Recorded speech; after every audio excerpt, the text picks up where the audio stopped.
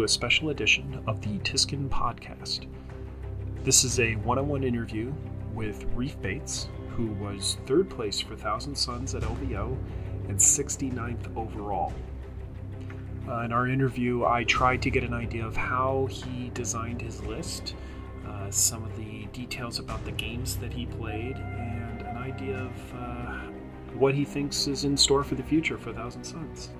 I hope you enjoy. Reef, how you doing, man? Yeah, hey, doing pretty good. Feeling pretty excited for this. Yeah, so your LVO went pretty good, yeah? Yeah, a little bit of a rough start, but hung in there and ended up with a pretty good score. I'm very proud of. So for those who weren't following, tell us a little bit about the list you took.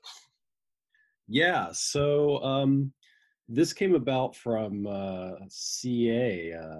I was looking at a lot of the bigger stuff coming down in price, and I was like, wow, I think I can spam a bunch of like T7 big targets. So I did a bunch of trial and error and some local RTTs, and came down to this. I'm going to bring it up here because I've already forgotten some of this. Yeah, so I've got a Thousand Suns battalion. Win a little discount on the HQs. I've run armor on a disc, of course. Brought a Sorcerer and Terminator armor to go with a familiar, of course. Didn't make him the Warlord. Decided that was better used somewhere else. And no Demon Princes, which is a bit controversial, I suppose. I went with, I normally run 2 sets of 20 Zangors to go with that battalion. I actually cut a few for points. I ran 2 sets of 18. Missed them a little bit, but not too bad. And then 10 cultists to fill out that battalion. And then I brought a total of 17 enlightened with the great bows, which apparently is also a little controversial in the forum. There's been a lot of back and forth talk about these enlightened, but they are absolutely my MVPs.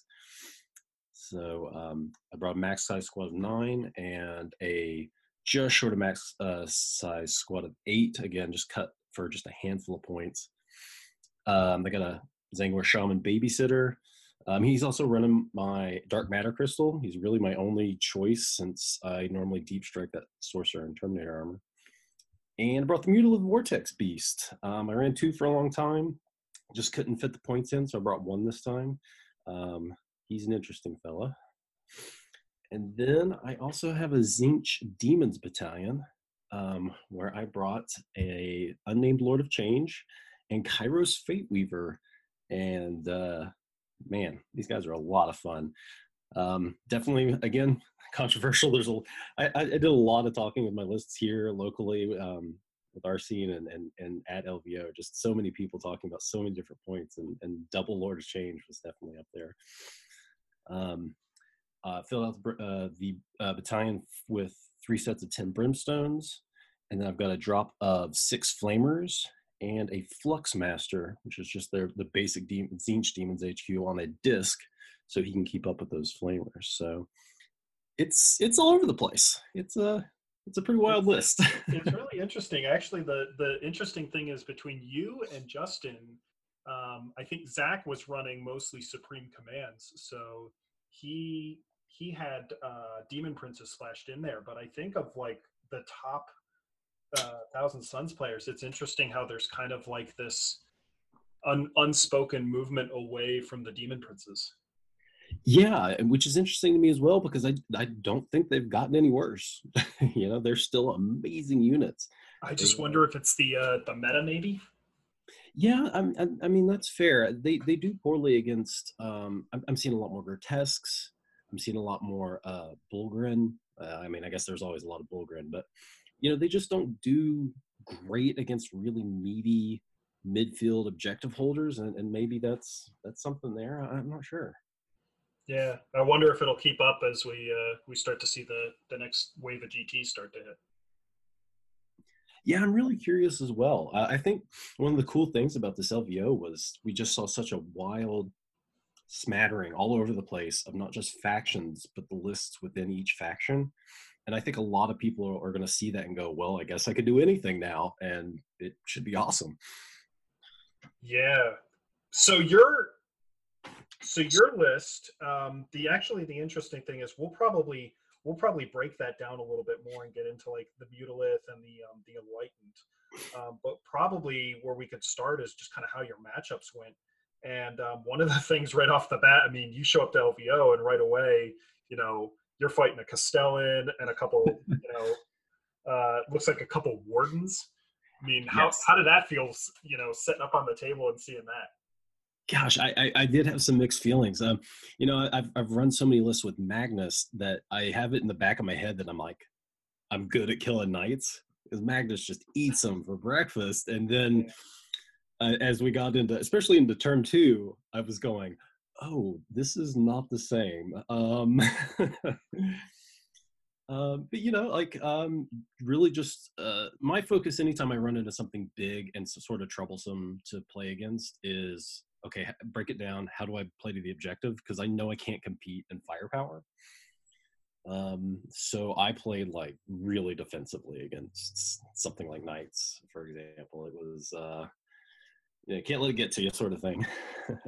So did he? So did he end up? Did it end up being kind of like a board control game where you kind of, if I remember, that mission is the one where I think it's three objectives. There's one in the middle to start it Yeah. off.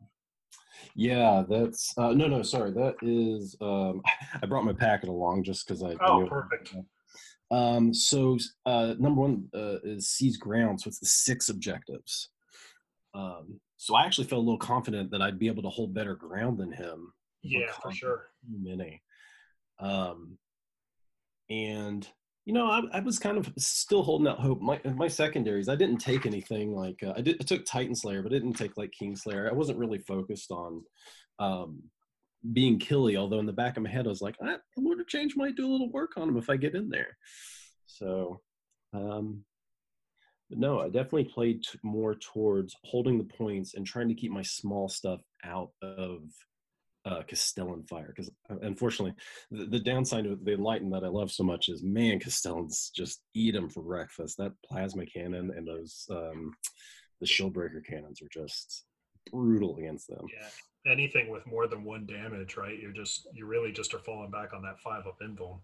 Yeah, I mean, and that's again one of the pros and cons of running 2 groups is that you can't keep them both buffed, right? So Right. if you can hide one, it's fine, but if you have both out in the open, you're just never going to save them both. So the interesting thing that I haven't heard very much said about was the terrain at LVO. Did you have trouble hiding your Enlightened with the terrain that we had? Yes, 100%. I didn't play on every type of map. I think I played out. I had 4 unique terrain types out of my 6 games, and if I wasn't playing on the map with the giant one of the giant buildings in the middle, I think there were 2 or 3 options there. Yeah. They're just too tall. They're nothing but a full size 2-story building can hide them, and then of course in a 2-story building you can see through the top window. So it has to be solid if it's that big, and there was just nothing for it. It's kind of a downside to them. Yeah, it's a very tall unit, and sadly, it's one of their little sort of more subtle weaknesses is their height. Yeah. So how did that match end up playing out? So one of the weird things about this list is he brought one of the Mechanicus Cataphron units. There's 2 different ones. I can't remember the difference. There's like destroyers and something Breachers. else. And he brought the breachers and some rangers, and it looked like he had 4 of the arquebuses, so he could kind of snipe you a little bit. Yeah. Which in my experience, I play a lot of Imperium in my local circles here, and I've never been afraid of arquebuses against like Armon and stuff. I've never just been surprised by them, so I wasn't too worried about that. But he put those breachers just right up on the line. We drew the table quarters with the 9-inch circle in the middle. That's no man plan, and he just put them right up on the edge, and that kind of threw me off. I was like, well, if he's going to be that aggressive with them, I need to fight for the middle a little bit and try to clear out everything that isn't a knight pretty quick. And so it got real bloody real quick. You got first turn, and of course he just deletes one of the sets of Enlightened and starts thinning out some of my other units. But fortunately, he did focus the Lord of Change. The unnamed Lord of Change is just shockingly tanky, and I think almost every single one of my opponents I played completely underestimated that. They put a lot of firepower into him, and he's got 3-up save, so he Yeah. mostly doesn't care. And for those who are just kind of, following along, you got to that 3-up, I take it, by taking the Impossible Robe. That's correct. So in every single game at LVO, he's the warlord. He runs the -1 from all incoming sources of damage warlord trait, and give him the Impossible Robe to improve his save by 1. So he's rocking a permanent 3-up save, all damage reduced by 1. So he's just doesn't care about Ludas or Reaper auto or the Avenger autocannons, any of that stuff. So it does a lot of work. Man, and the thing I didn't think about with that is that even though they capped the Warp Surge stratagem, that by using the Impossible Robe, I think that without the stratagem drops you to the 3-up. Without the stratagem, that's correct. And so that frees up the other one that you could throw if they decide, well, I'll shoot Kairos. Yes. So that's kind of really nice there. Yeah, and it came up a lot. Anytime somebody, like a lot of times I had opponents picking Kingslayer on Kairos because they identified he's the softer one. But if they're like a Tau or Knights in this case, it's like, well, I only have to protect him during the shooting phase. I'll spend that 2 CP once. If you can threaten me in 2 phases, it starts getting expensive. But in only 1, I'll Warp Search him 4 turns, if I have to. You got plenty of command points to do it too. You could just, you've got 13 you're starting the game with? Yeah, well, I do a lot of deep striking, so I usually start off with 9 or 10, but that still feels pretty good. Plus, if I feel like I need them, I can cut back on deep strikes and have a few more points to start. That's really cool. So you found that most people would either try to shoot Kairos, or they would just underestimate how good the save and the amount of damage reduction there was on the unnamed Lord of Change. Yeah, and placing him very aggressively.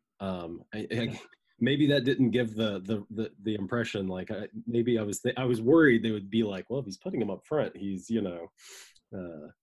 obviously a prime target, and maybe I shouldn't shoot him, because Kairos is always kind of hanging out in the back, kind of taking advantage of that 36-inch smite, or casting some more buffs, or like Gaze of Fate and things like that. But maybe it's just really intimidating. Have a giant bird demon on the front lines. You want to get rid of it immediately. I don't know, but definitely. Well, it's definitely different when you have 2 of those the big birds show up, and you're staring 2 of them down on the table, and I think you'd look at it and you'd think, well, at least it's not Magnus. But I almost think, looking at this, you've got a really interesting combo there, where that's probably a lot harder to deal with than Magnus.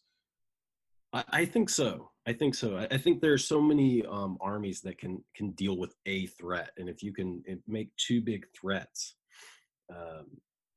like I tried to do in this case, it's amazing what the psychology of your opponents and what they try to do to deal with it. And it's sort of my job, running this list, is to understand how to take advantage of that in any given situation. And boy, I got pushed at LVO. I played 6 totally different things.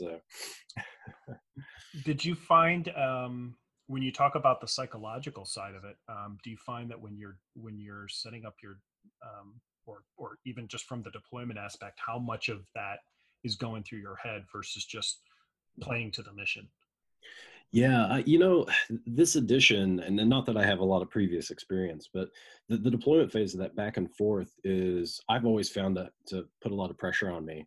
And one of the sort of more subtle things about this list was, I wanted to have a lot more drops that didn't matter, to try to get all that information and really try to like win the deployment phase, quote unquote. Mm-hmm. And I think I'm at a good middle point of number of drops versus being able to pull that information out of a lot of opponents.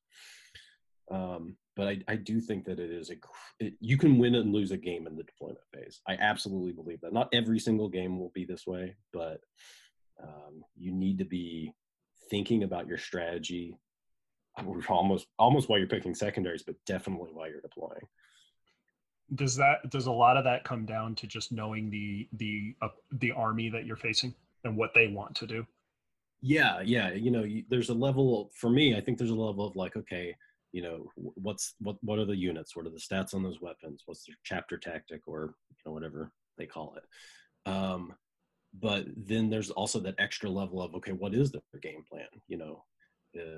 Like this Knights player, it's like, well, he's got 2 melee Knights, so I think he's going to be super aggressive. He's just going to rush in with everything except the Castellan, and I have to have a plan for how to deal with just like a big mess in the middle of the board.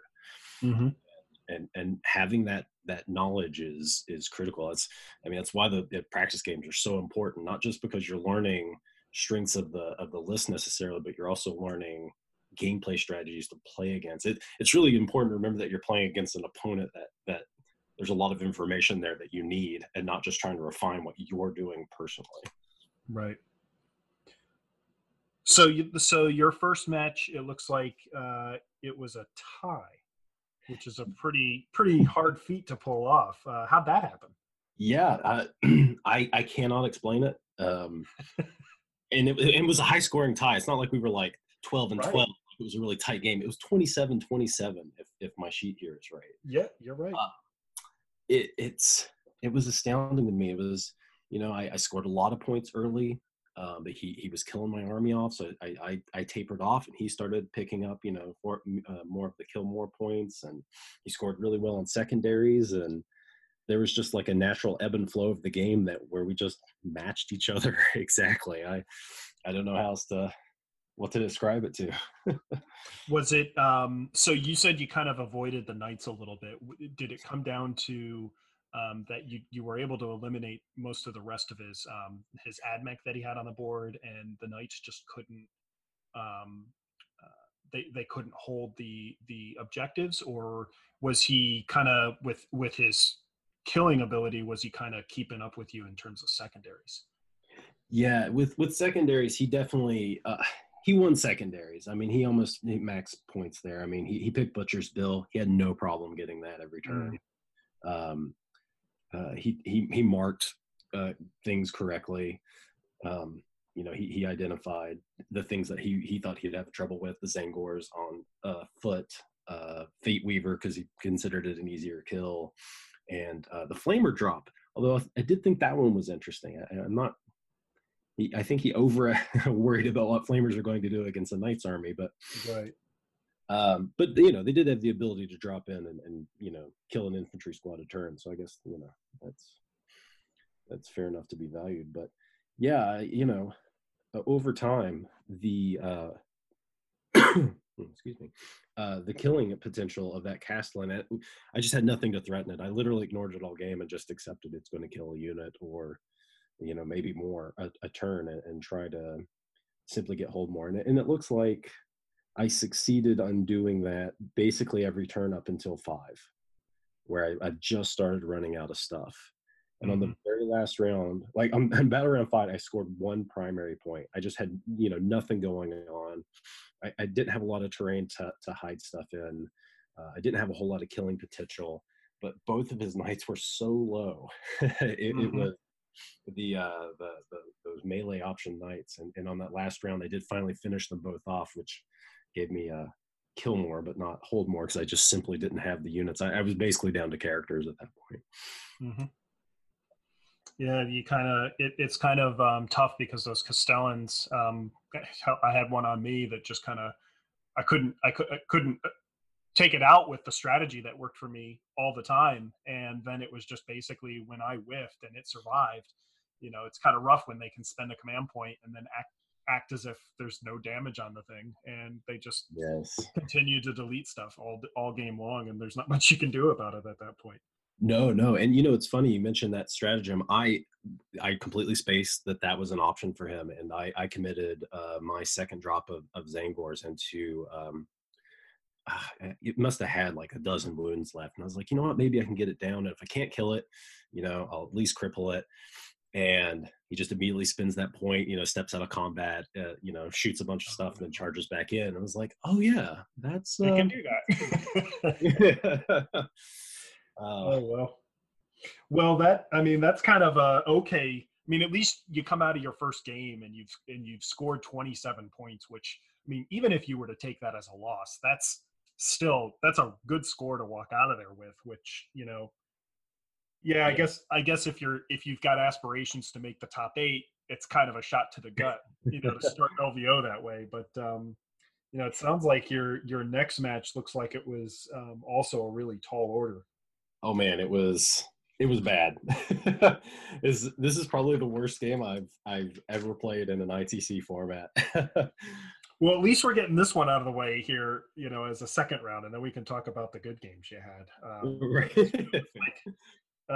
So this one, it looks like you're facing. Am I reading this right? Salamanders. Yeah.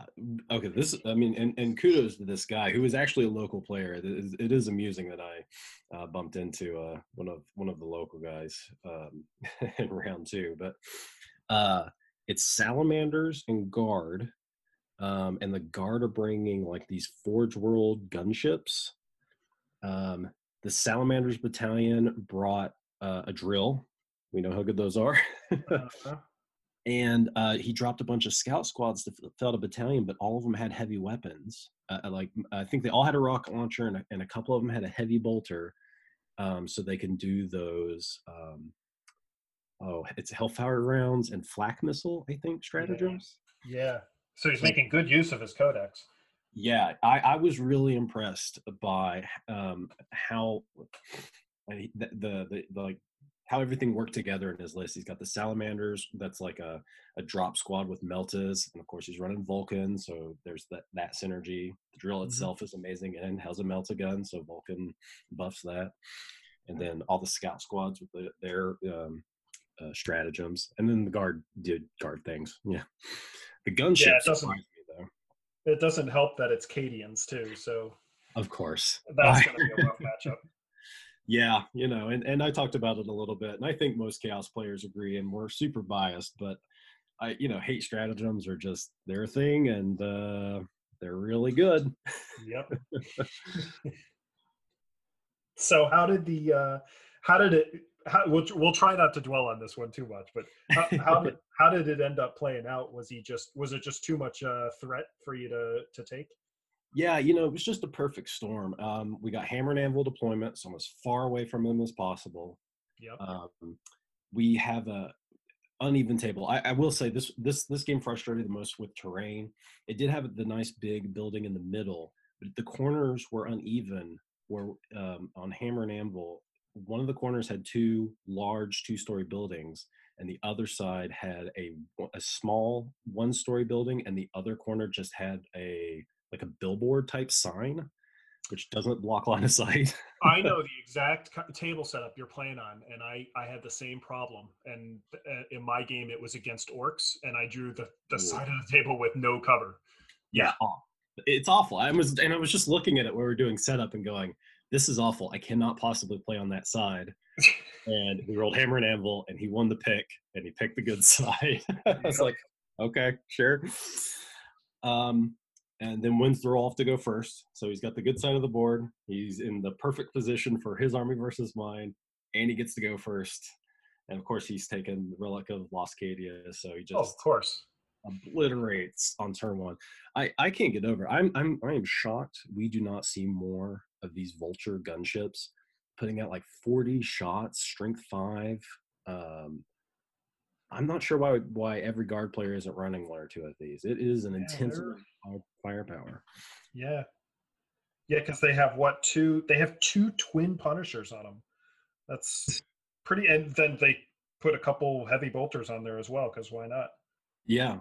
I mean, they usually hit on 5s because they're flying around, but hey, put those shots out there. And then if you're re-rolling everything, who cares? I guess the only downside is they're at 320 points, and you're getting dang close to Fire Raptor cost at that point. So I guess you're kind of paying for it a little bit. Well, now if the 320 might pay for both of those. I don't think that's one of them. Oh, I see what you're. Yeah. Yeah. Sorry, I'm looking at his list. You're right. It's times two. I missed that. Yeah, So that that's is. another thing. It's a flyer squadron, so it's only one drop. So it keeps his drop list low, and you can't mark them unless you want to kill the whole squadron. So if Oh, you that's clever. so you mark them, you kill one of them, and the other one flies off into the corner, drops into hover, and says good luck. That's really clever. Oh, it's a Wow. genius list. Props to that my opponent. He was incredible. It seems like an amazing list. Wow. Well, we'll have to be on the lookout for vultures. Yeah, be careful, guys. And if you see him, shoot him out of the sky because oh my gosh, 40 shots per vulture, and you can put the. We have to worry about Vengeance for Cadia. Of course, you're going to put that on one of them every turn. 40 shots re-rolling everything. Oh man. That's ridiculous. And they're hard to hit, right? So you're -1 to hit on them. Yeah, as long as they're like the Fire Raptor, if everyone's familiar, or Storm Raven, they can hover, lose that rule, but by default, Yeah, yes, they're -1 to hit. man, that's And brutal. 14 rules, I want to say they're not small either.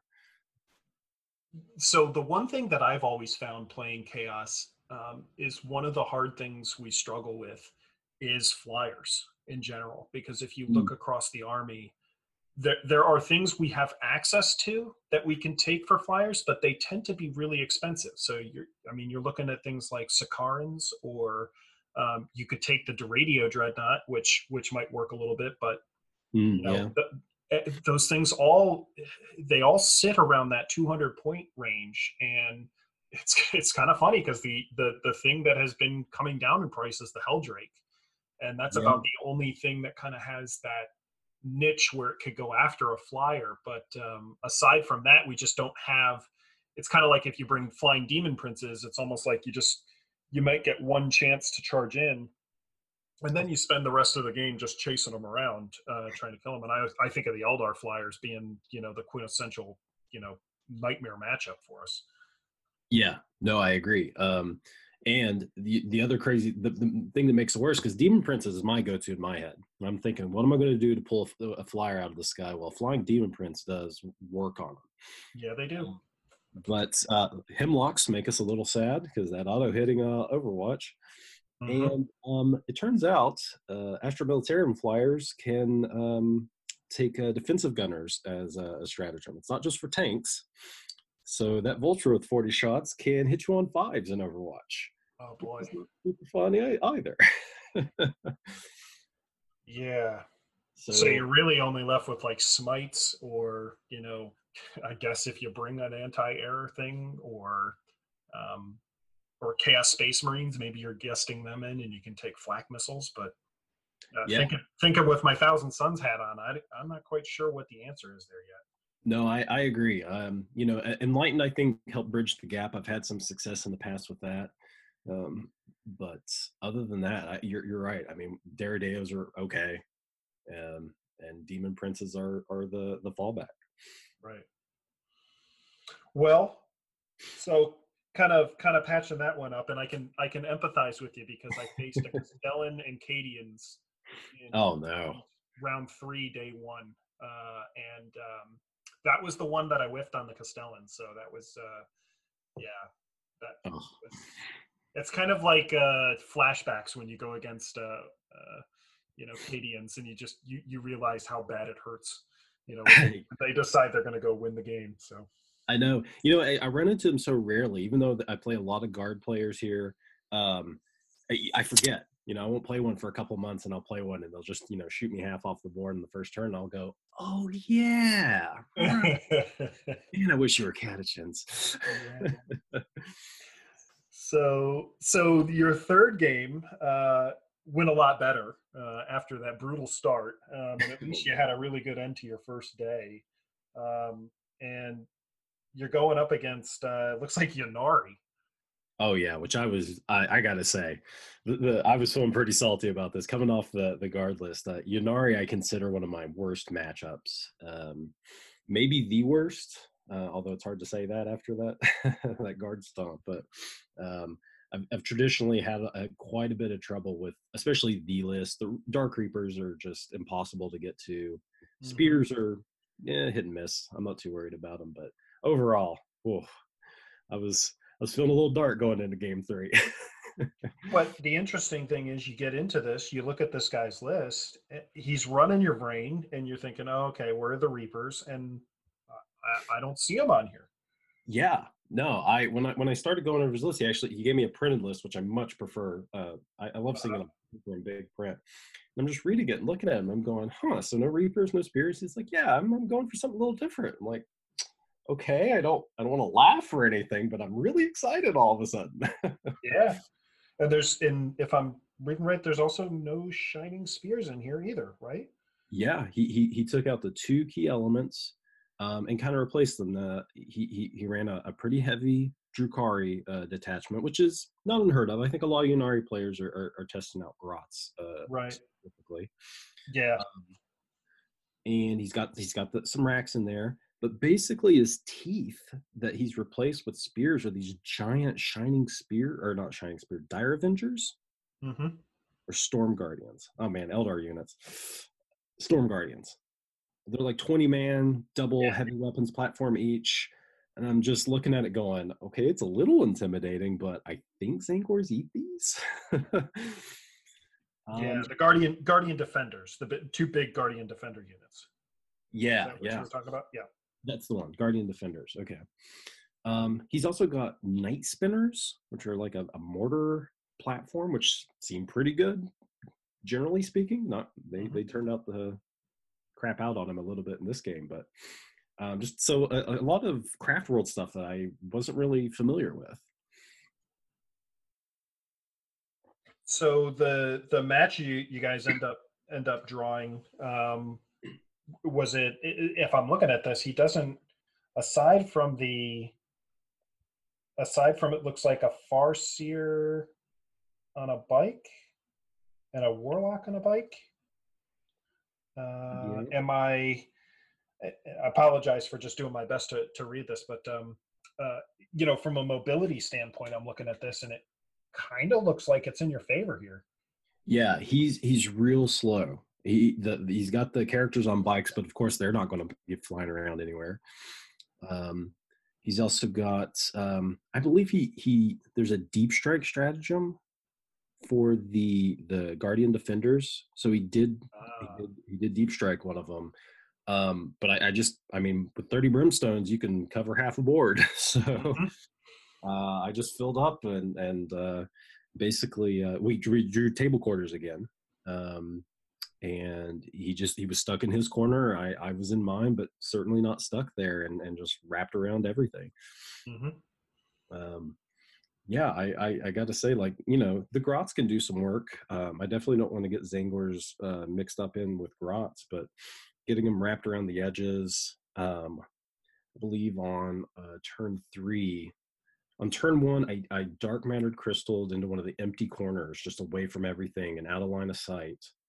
I dropped the Terminator Sorcerer over there turn 2 and spin a command point to give him warp time, and I just like flanked these Zangors around without like deep striking and charging them, Oh, and just nice. got him. I got him around the back lines and just got him into his mortars and some of the one of the characters. I think it was the Farseer on the bike, and now he's fighting two fronts, and you never want to be in that spot.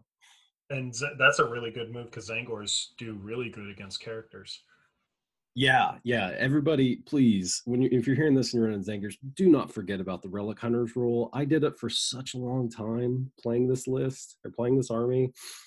Everybody forgets about it. The Zangors reroll all hits against characters all the time. It's Yep. amazing. And it's not just ones; it's all failed hits. It's Yes. wonderful. It's so easy to forget that, but it came up so many times at LVO for me. I mean, wrapping an engine seer, wrapping a warlock, Right. getting into company commanders, orc war bosses. There's just so many cases. Don't forget knights. Knights are often Yep. characters. Yep. If they They take a have relic. yeah, it's a big deal. Yep. So it sounds like you were pretty easily in control of that match, where you basically were able to. You're already starting in a good deployment. You can take the middle. He doesn't have the movement really, except for the deep strike, which it sounds like you had a plan for. You got behind him. You were flanking him. So from there, it sounded like you just kind of picked them apart and took control of the board at that point. Am I hearing that right? Yeah. I committed a lot of stuff that he had marked. He marked some odd things. He picked the Mutalith Vortex Beast, and I actually had a building in the middle, towards the middle, that I could basically hide him in, at least hide him from Storm Guardians. So Uh-huh. I played real cagey with him. He picked Flamers. I dropped him in on turn 2, but I just kept him like dancing around the edges, shooting racks at max range, and just trying to keep them out of the way of those Guardian defenders.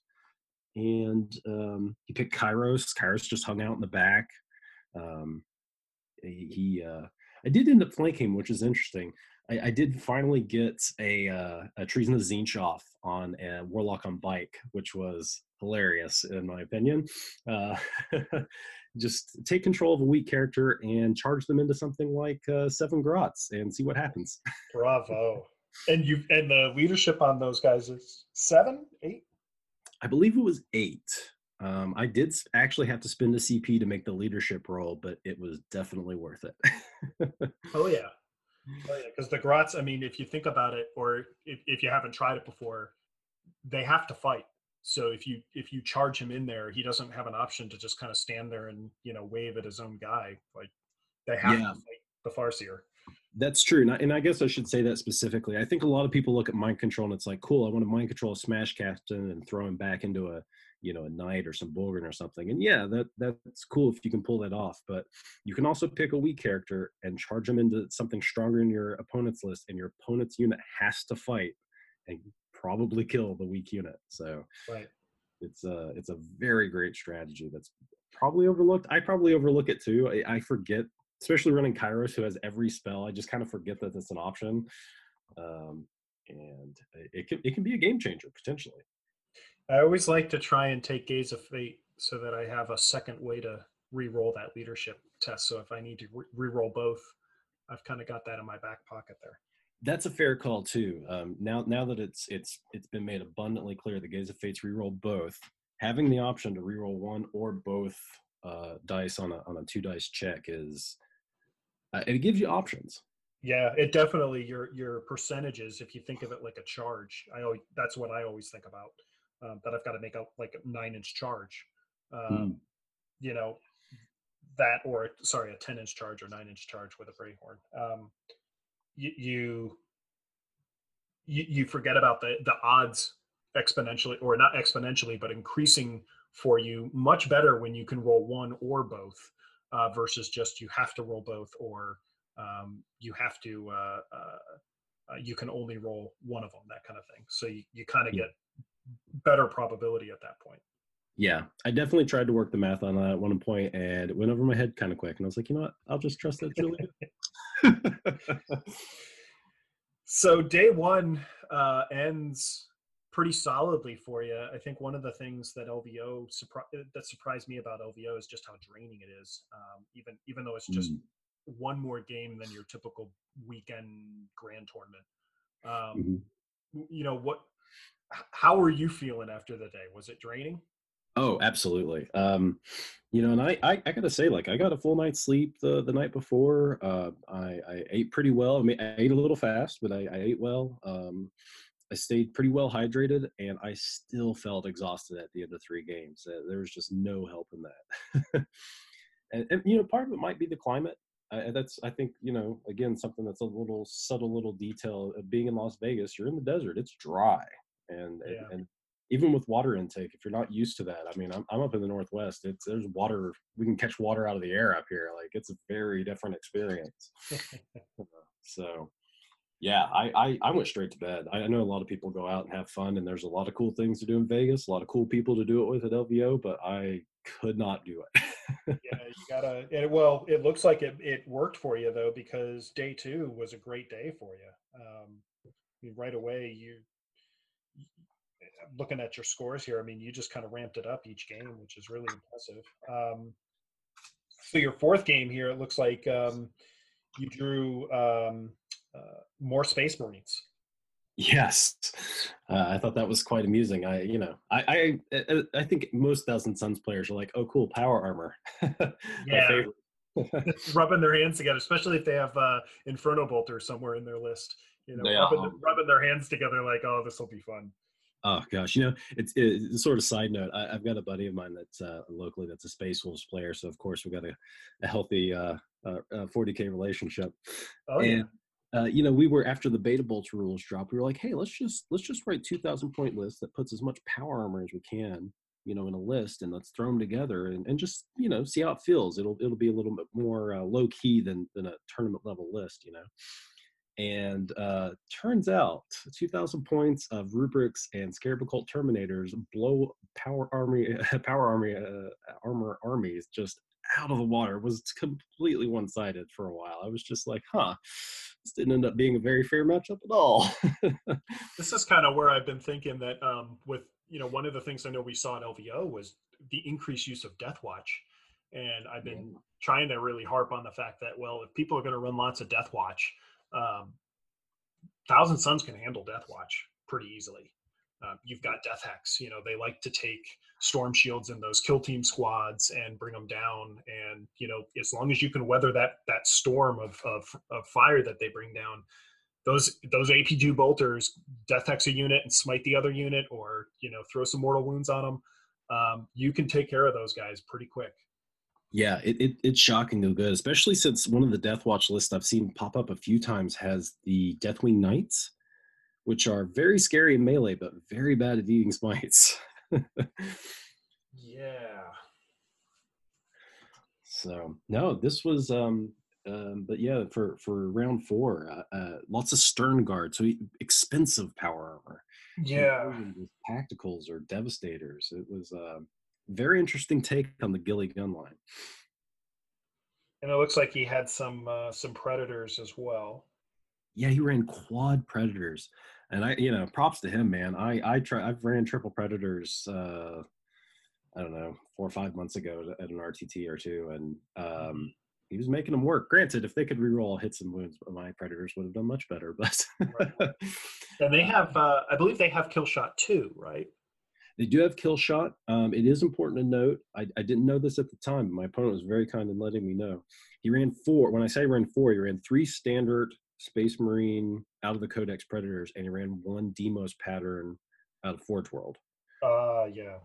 And the Demos pattern ones are apparently not valid for the kill shot stratagem. You have That's to right. run the ones out of the Codex. I didn't know that. And yeah, I think it's because they have when you look at the key or the wording on it, it says it'll say a Chaos Predator as in the unit, kind of like the Hellbrute stratagem says a Chaos Hellbrute versus the Hellbrute keyword. And that was why they had to clarify that you can't use the Hellbrute Fire Frenzy stratagem on the Dreadnoughts, the Contemptor, the Doridio, and the Leviathan, even though those 3 Dreadnoughts have the Hellbrute keyword.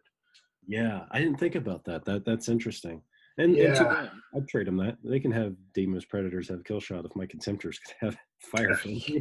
This guy really likes his Predators. So hey, more power to them. They were excellent. I got to say, massing the Predator autocannon, I bet he has had some pretty good experience with it. It's just in a really good spot, really high damage. Just enough. The -1 AP is a sweet spot, I think. It makes the high toughness targets use their armor save instead of their invuln. Things like the Custodes or Knight or what have you. And and if it's a vehicle, if he's shooting at something like a Knight, those autocannons are doing 4 damage because of kill shot. That is no joke. Right, and you only need like a couple of them to go through, and lo and behold, you've got 8 damage done to something. It just knocks chunks out of stuff. Yeah, and that was my experience. Unfortunately, Lords of Change are monsters, and kill shot works against monsters. So I had 2 giant targets for him to swish cheese. So did he end up having pretty good success against the Lord of Change then? He had the best. I will say one thing. The only person who was able to kill the Lord of Change, the unnamed one, on turn 1 was the guard player. The 2 other opponents, including this one, tried, and I believe this one he got first turn and he put everything into that Lord of Change, and he came out with 3 or 4 wounds remaining. Wow. Um, and there's some luck there, but I mean, it is a pretty limited number of shots going up against the 3-up invuln, and that's that math checks out. I was okay with him choosing to do that. I think he target focused a little. One of his probably the biggest mistakes he made was putting literally everything into that Lord of Change and failing, because he did not get kill one on turn 1 because of that. Yeah, that has happened to me plenty of times, and it's kind of a humbling experience where you realize, well, now I've just given up a point. And if you take old school, well, now I failed to kill something, and it's like a double whammy you face, where you lose multiple points on what could have been a very good round for you. Yeah, I mean that's and he did pick old school, so that's 2, possibly 3 points. That he's losing kill more for sure. So Yeah, and that's just points out the window, right? Like you can't recover that old school point. You have to kill something that first turn, that's so a good that point. point is gone forever. Yeah, that's honestly, again, I think this was just a bit of a mistake on my opponent's part. I mean, there was probably something he could pick up, and that's sort of maybe the lesson to take away is always have some sort of secondary target that that you know what, maybe you have to put a few las cannon shots into cultists or something, but don't worry about it. It's worth the point. Now, when you are facing that yourself and that's your plan, do you try to take that secondary target out first, just to have it in the bag? Yeah, it's weird. I take so little shooting in my list. I'm maybe a bad example, but there's certainly been cases where I've had to commit, for example, like both sets of enlightened into some one unit rather than splitting fire and going for the high rolls. I think what it comes down to more from my personal experience is getting that turn 1 charge off with Zangors and trying to decide, okay, I could throw a lot of units, try to wrap something valuable like a Predator, for example, or I can put a lot more bodies into something like a guard squad and secure that kill. And it's always worth overkilling. If you can do the quick math and figure out what the average number of attacks required to kill a guardsman squad is, add 50%, because it is absolutely worth that kill point. So the game kind of ended up kind of becoming a route there, I would imagine. Once you're able to kind of weather that first storm, I would imagine you probably had some Zangors over onto him, and Yeah. you're in smite range, and you can start targeting stuff pretty quick.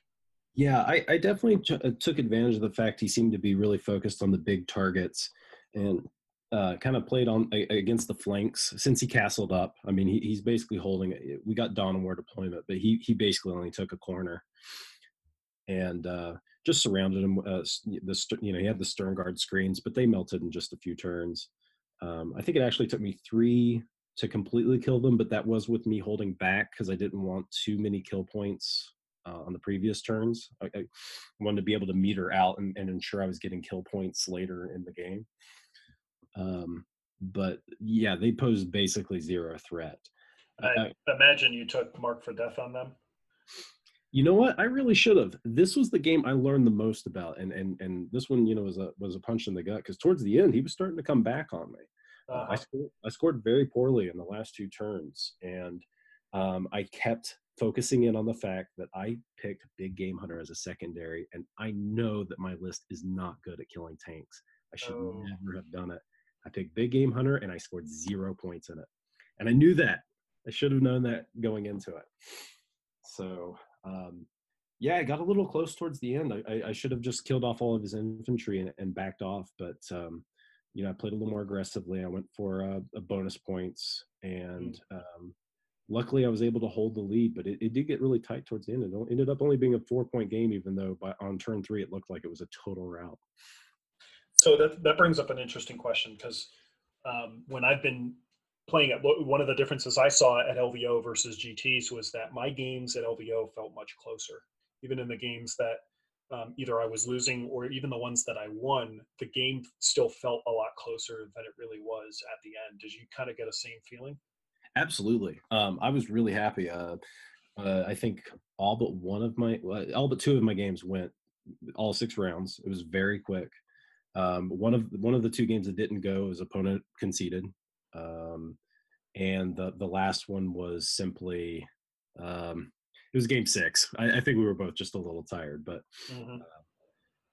it was clear what was happening. We talked out the last round, and we sorted out the scoring for it, but um, the intensity of play was much higher than I've ever experienced in my local events, and it's cool. It's a really amazing feeling, but it does lead to some sloppy play, I think, and I definitely caught myself doing that here and there.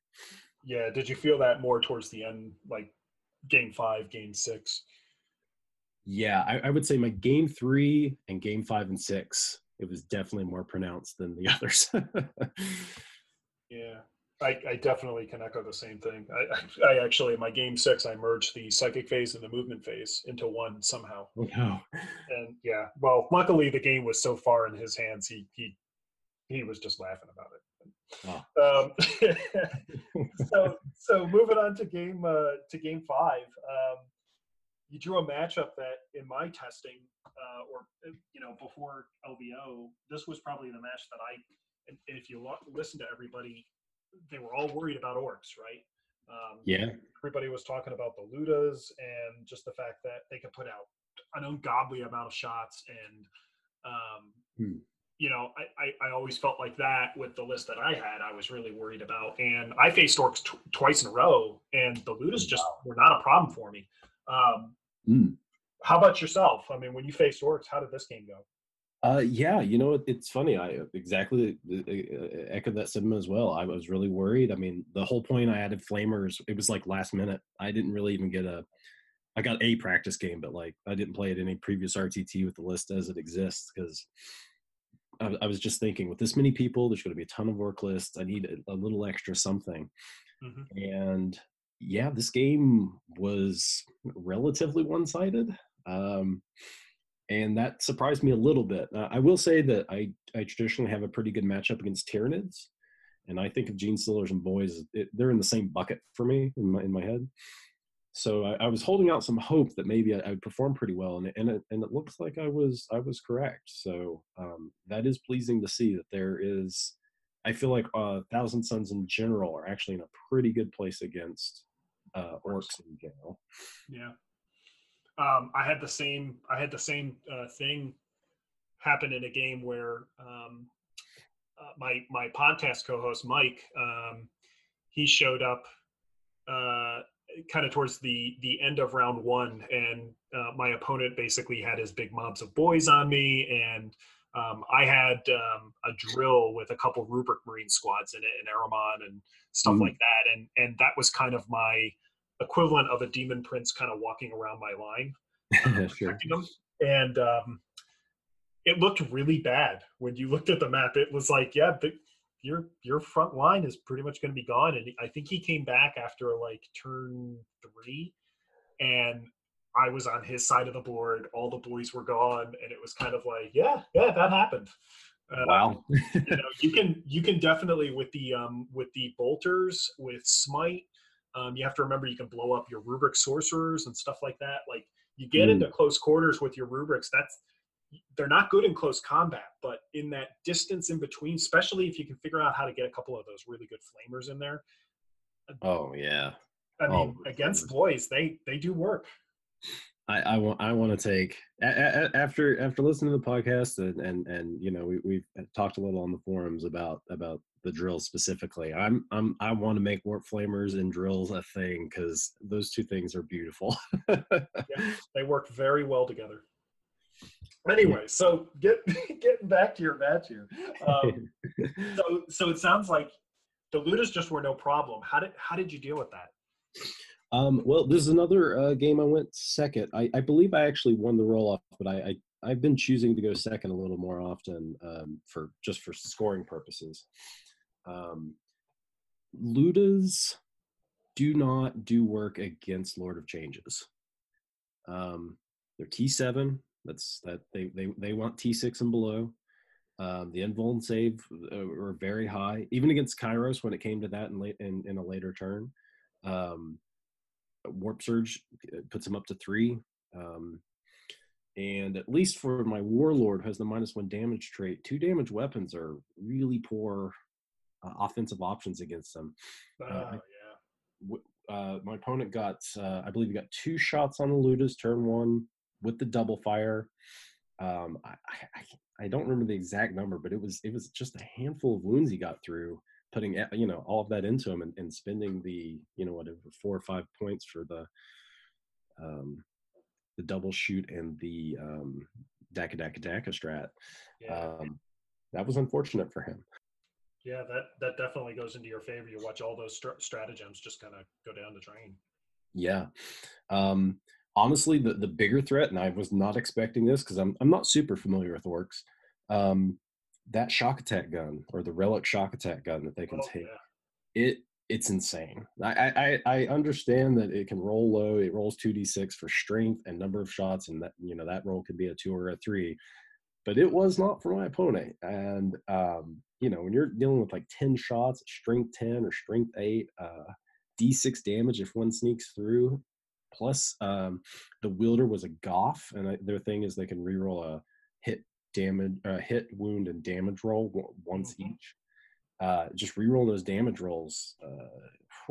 It did so much work on both of the big birds. It was rough. You nailed it, man.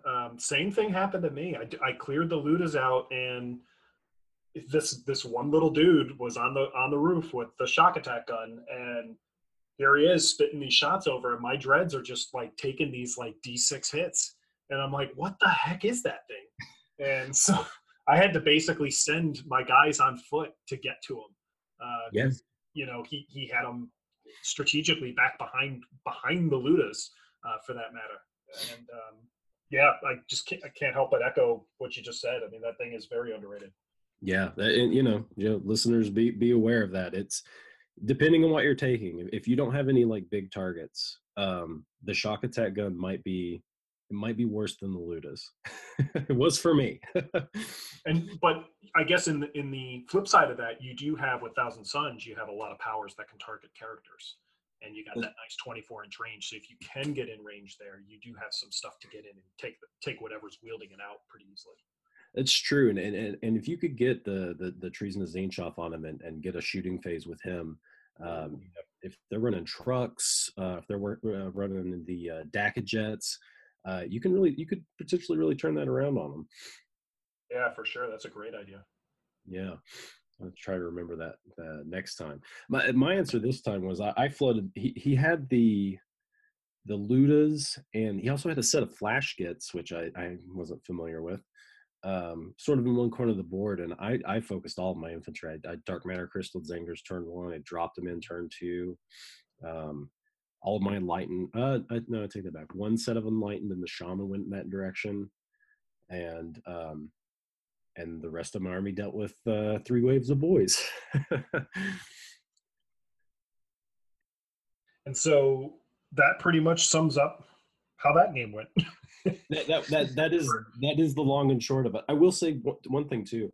The interesting thing with boys and with Tyranids and Genestealer cults, I enjoy these matchups because they, with like the jump or a lot of cult ambush armies that have a lot of heavy deep strike tend to be really weak against things like Zangor bombs and flamer drops.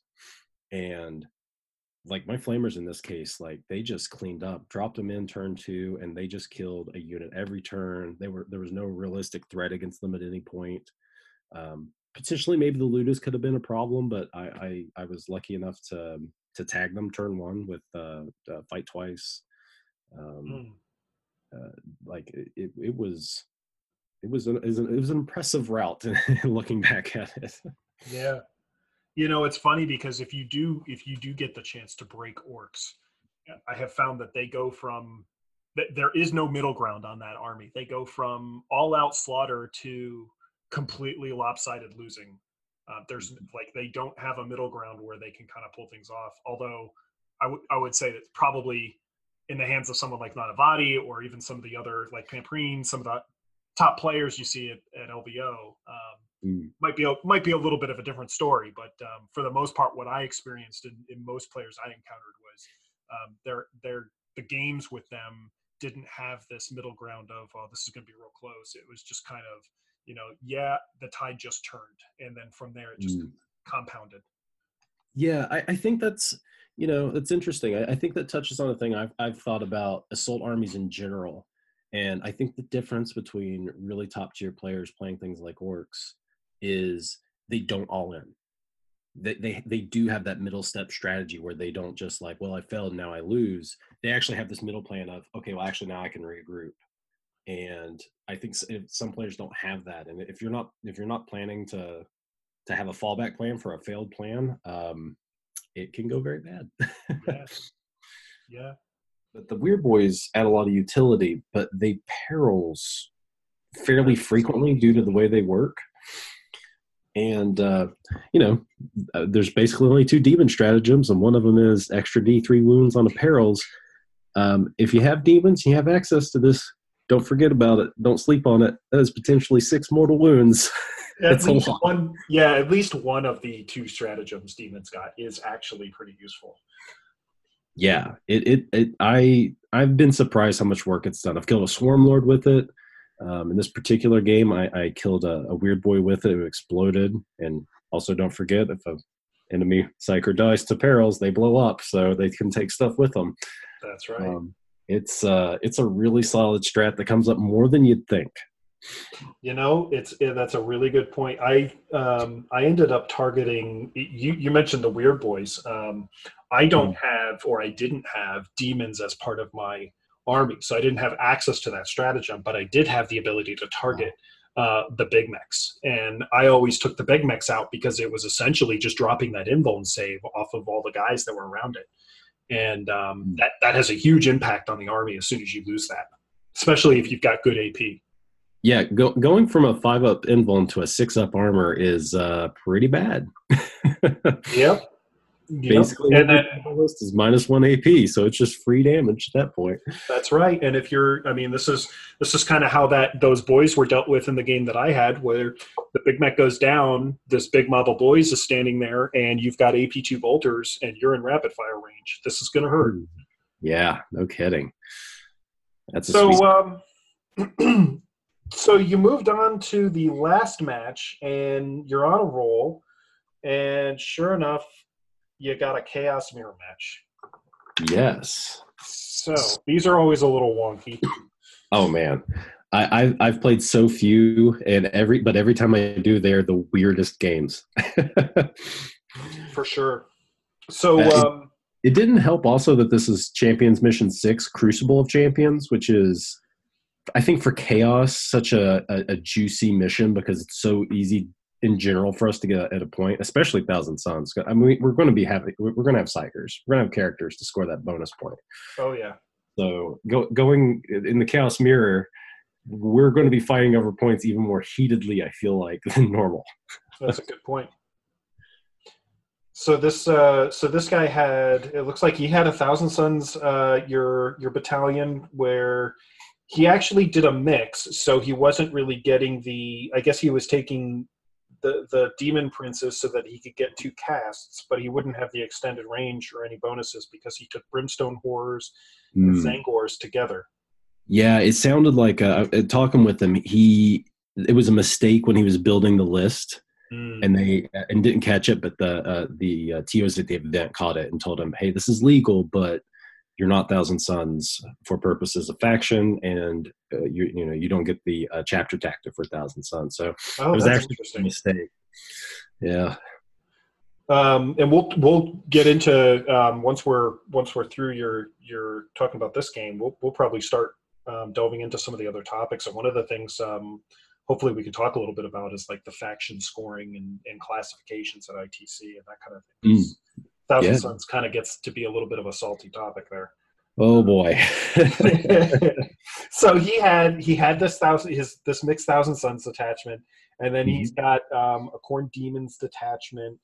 He's got a couple Blood Masters, your 20-man, 2 20-man Bloodletter bombs, a 10-man Bloodletter unit, couple Skull Cannons, and then he rounded it out with some Nurgle Demons with some Nurglings and a big block of Plague Bearers. So he's got those big -1 to hit tanky Plague Bearers out there as well. So Yeah, that can be kind of tough to deal with. Although for you, it's not that big of a deal because -1 to hit, you're going to get those guys, right? I mean, it's the disgusting resilience is more what you're worried about.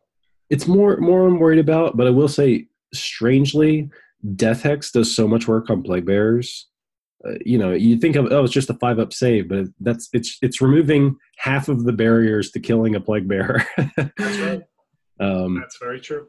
That's what I learned from the last mirror match. I played against a lot of Nurglings and Bloodletters in that matchup, and so I was bringing a little bit of that knowledge forward. So I actually felt pretty good about his list.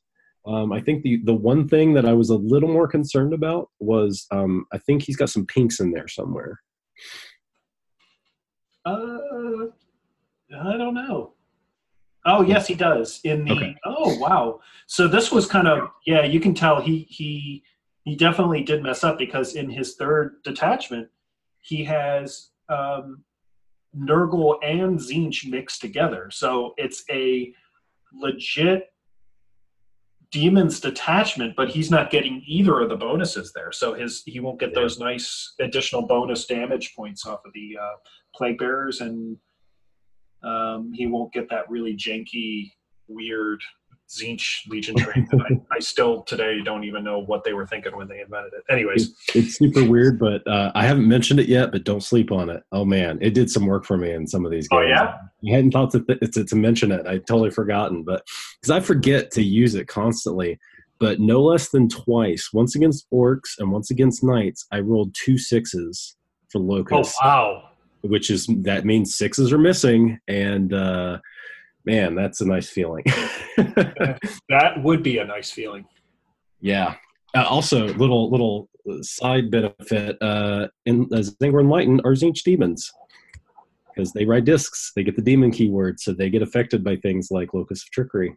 Oh, that's fantastic. Yep, that's a great point. I didn't even think about that. Yep, they get morale from Lord of Change, and they get Locus of Trickery if they're in melee. It's kind of big. Bravo. Yeah. So how did this match play out? He brought the Bloodletter bombs. He deep struck the pinks. I'm in screen territory. Brimstones and Cultists did nothing but make walls in the backfield for me. I made some cute little geometric patterns and put everything else on the front line. Deep struck Zangors. DMC'd them turn 1. The other set turn 1. Lord of Change went to the middle to hold the middle point, because I just didn't think he had anything in his list that could kill Lord of Change. So I just put him on that point to contest for the bonus, because the bonus in this is have a character within scoring range of 3 different objectives. So you don't have to be owning the point with the character. You just have to be within scoring range of it. So I just put the Lord of Change in the middle of the table. Flank on, do this thing I've been doing in a lot of these games where I split the forces and flank on 2 sides. And it really was just it turned into a slug match. Like the first turn was pretty quiet. I actually deep struck Zangors into a far corner, similar to the Ultramarines game where I've just put them in a far corner. They do literally nothing turn 1. I don't even try to charge them out, and then foot slog them up into a position, in this case trying to take one of the edge objectives where I know he's going to put a character. And on the other side, Kairos kind of led the charge, and with Zangor Enlightened, and then turn 2 he dropped everything, and it turned into a ballroom blitz, as the song goes. Bloodletters went down on Kairos and did unimpressive damage. Pinks came down to try to clear the Lord of Change in the middle. I saved. One of the critical things in the Chaos v Chaos matchup is your denies. The psychic phase and both sides of that is so important to determine. I'd say against Eldaria as well. Determine what the key spells are and save your really good denies like Ahriman or Lord of Change or Magnus, and use that high roll deny against the key spells. In this matchup, I was scared. I didn't want him to get -1 to hit from one of the Demon Princes. I didn't want him to have Gaze of Fate, and I didn't want him to have Miasma of Pestilence on the Plague Bearers if I could avoid it. And the big one was don't let him get flickering flames on the pinks. Oh, yeah.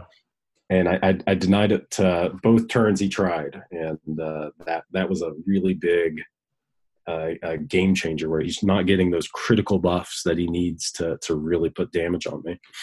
What about Death Hex? I would think that if I was trying to target something, I might think, oh, geez, if I Death Hex the Lord of Change, Yeah, I should be able to get past that, right? That's true, and I would have saved a deny for that, but I don't think he got it off once, unfortunately.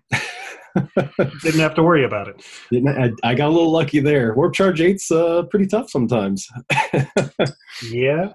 He even had the High Magister Warlord trait on one of the Demon Princes to get that +1, and it just didn't work out for him, which is pretty unfortunate.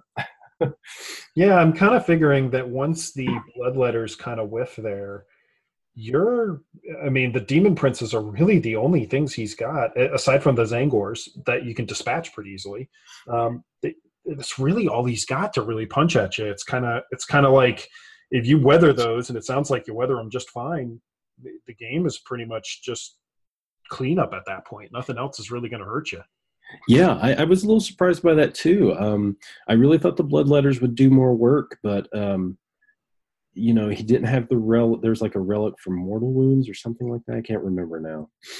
But he was really just relying on the weight of attacks with those power swords, and Invulns don't care about that. That's right. And, he dropped everything in. Like I said, he dropped about 40 Bloodletters on Kairos alone. He dropped the other 10 in the Zangors against the Lord of Change in the middle. Demon Princes went towards the Lord of Change in the middle. And everything basically whiffed. He couldn't put more than a few wounds on Kairos. Lord Change, actually, again, we're in 2 damage weapon territory because both Demon Princes are Malefic Talons. Great weapon against anything but something that takes -1 damage against you. And that -1 damage, if I remember right, it works against Mortal Wounds too. So if you take am I remembering that correctly? That is not, unfortunately, because the way that Mortal Wounds are allocated are one at a time and not as a bunch. Oh, So -1 damage actually doesn't work on Mortal Wounds, unfortunately. You're right. I'm thinking that they would have been like D3 Mortal Wounds, and it's not D3 damage. It's just individual wounds that are applied. Yeah. Mortal Wounds are in a weird spot.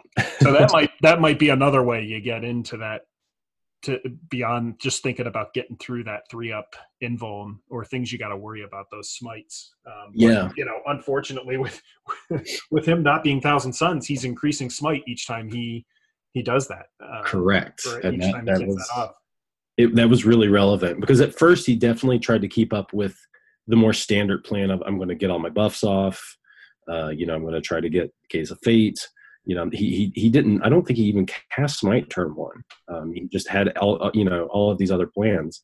In later turns, he was realizing, I need to get Mortal Wounds down, and with Smite going up every time and having denies ready for the critical ones, like, I really don't want you to smite that Lord of Change, so that Smite I'm going to try to deny. Mm-hmm. I was able to really control the psychic phase. It's something that 2 Lords of Change kind of afford you. If you've got 2 healthy Lords of Change, and one of them's Kairos, you've got 5 +2 denies. Ahriman gives you 3 more +1s. It's pretty overwhelming. Yeah, that's a lot.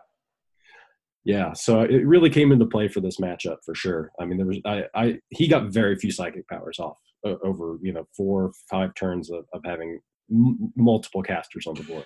Yeah, that's definitely a big advantage you've got, because you've got +2 on the Lord of Change, +2 on Kairos, +1 on Ahriman. You've got, and that +2 is a lot. I mean, that's a big bonus. Oh, it's an insane amount. I have not. I don't think it was in this, but I think in the RTT before LVO, I denied a double 6 perils, because it's like, well, it's 12, but I can go to 14, so I might as well try. Wow. Yeah, it's +2. It cannot be slept on. It is an enormous bonus. Well, so that kind of wrapped up. That looks like you scored really well on that game too. That was one of those big 30, 39, almost perfect game for you. Yeah, I got bonus. I only missed it round 2, and I missed it. It was a mistake on my part. I moved a shaman away from the point. I could have gotten it that turn, and I didn't get it on 6 because my opponent was tabled. So Yep. you don't score it at that point. Nothing you can do about that. Yeah, hey, 1 point away from perfect. This is not 1 point, but if it was 1 point away from perfect, I think you'd be okay with that. That's definitely got to be a good note to end on, especially when you realize, geez, you finished 60, your top 70 at LVO. I mean, that's pretty impressive, man. It was a really intense feeling. It took me a minute to kind of like take it all in, because it's funny because after the game, it's one of those things I always try to catch up on my phone to make sure I haven't missed anything important. And one of my friends had sent me a message saying like, "Oh my gosh, you're like 130th." And I was like, "Wow, that's really cool." But I didn't realize he had sent it from the previous game. So I was like super stoked to be 130th. And then I checked later and was like, "Oh my God." Top 100. Top 100. I could not have, I wanted to go 3-3. You know what I mean? Like, yeah. Well, I mean, for anybody who hasn't gone to LVO, I mean, it's 600 people that are in the tournament, even though they might list 700-800 people registered, but you have about 600 and something from what I heard Reese say. And that many people to be in the top 100 is it's not easy at all. And it's not easy to be able to go, 4-1 you need to be able to at least do to make it in there. And I know multiple people that go to GTs down here that went to LVO, and, at the GTs here, they tend to go, 4-1, and they're always up there in the top 20 or so in those GTs mixing it up. And they went to LVO, and it was like day one, they've already had a loss. And it's kind of one of those things where, you're realizing how good the level of competition is there. It's true. I was really surprised by that as well, just for the same reason. We got the greater Seattle area is just outstanding for getting a competitive game in. We have a lot of really strong competitors, and I'm familiar with quite a few of them, and seeing how many of them went 3-3, and just looking back on that was going, wow, they go undefeated in these RTTs here. So that shift is pretty amazing. I really didn't appreciate it at the time until in hindsight. So just kind of shifting a little bit from LVO, just kind of looking at Thousand Suns a little bit more. Your take on the Army right now. Do you think they are, and hats off to you too, because if you look at your list, I mean, you had the Mutalith in there, and you've got stuff that, people look at your list and they'll go, okay, this dude's playing Thousand Suns. Versus like someone who takes 3 Demon Princes and a Supreme Command. It's like, all right, I guess. But, so asking you're using these, you're using the Codex pretty well here. Is Thousand Suns kind of like Necrons, where they could be just kind of like a couple steps away from being really good? Or do they have some bigger gaps here that need to be filled? Boy, it's a tough one. I've for a while felt that if we started seeing any sort of serious mono Codex play or events, I actually think Thousand Suns could be one of the higher factions. I actually think our Codex is a lot stronger than it gets credit for. There definitely are gaps, but I don't feel like they're insurmountable based on the experience I have. I mean, something that we see constantly on things like the subreddit and constantly on podcasts is talking about like anti-armor being such a huge gap. I mean, and in World War Knights exists, it's like, well, how can you have a list without anti-armor? It doesn't make any sense. But I think we have the tools to ignore that deficit and make up for it in other ways with board control and dominance in the psychic phase. I think it actually, at least in ITC play, can 100% cover that weakness. How do you think I definitely see the same thing. How do players tend to fall into that scenario where they're playing Thousand Suns and they're looking at armor and they're kind of like, geez, you know what? I don't know how to get my Psychers in there because I'm facing either Cadians or, the Castellans or something like that. And They're looking at like owning the psychic phase or owning the board. And it's kind of like, well, I've got these power armor units that, just die to everything. Do you think, I guess, how do players that are looking at it that way, how do they transition into really getting, into a situation where they're comfortable facing that? Yeah, well, that's a pretty interesting one. I think we hear a lot of generic play to the objectives, and that's like the pathway. But I think there's a message behind that is simply like you need to look at things in a small way and understand that fits into a larger pattern. Like for example, the fact we lack anti-armor, and you can see it statistically. You can look at the small bits of that and go, okay, we have this unit, that unit, that unit. None of that deals with the tank, and it kills whatever we put out there, and that's terrible. But you're missing the point of, well, things that you go up against like knights, they can't kill everything, in the grand scheme of things. Like, okay, like for example, I mentioned before, enlightened are really bad against knights, for example. And that sucks. You're going to lose like a squad. You can lose a full-size squad a turn easily against something like knights. But then that's one that was his target. The rest of your army, which also might be really bad at taking night fire, didn't take any fire because you lost that one unit. And now you have to play with the rest of the army and understand that loss and that weakness in that moment is not the definition of the game, and that the rest of the game is going on around these little interchanges of, oh, I just got this deleted off the map, or, oh, these rubrics, just died of plasma. Well, it's like, well, that plasma had to shoot something. Your opponent's not just going to not shoot it. So, you have to understand that it's not the end of the world to have a weakness, but to plan around it and play around it. Gotcha. And would you say the biggest weakness that Thousand Sons have is the elite point costs that we have? So just the numbers that we have, you have to be, it's almost like you kind of feel the pain of your losses a lot stronger than you would with maybe something like Guard. Yeah, I think that's probably fair to say. Rubrics especially come to mind. Scarab Occult Terminus, of course. I think everybody loves those, and it just hurts to lose that many points at a time.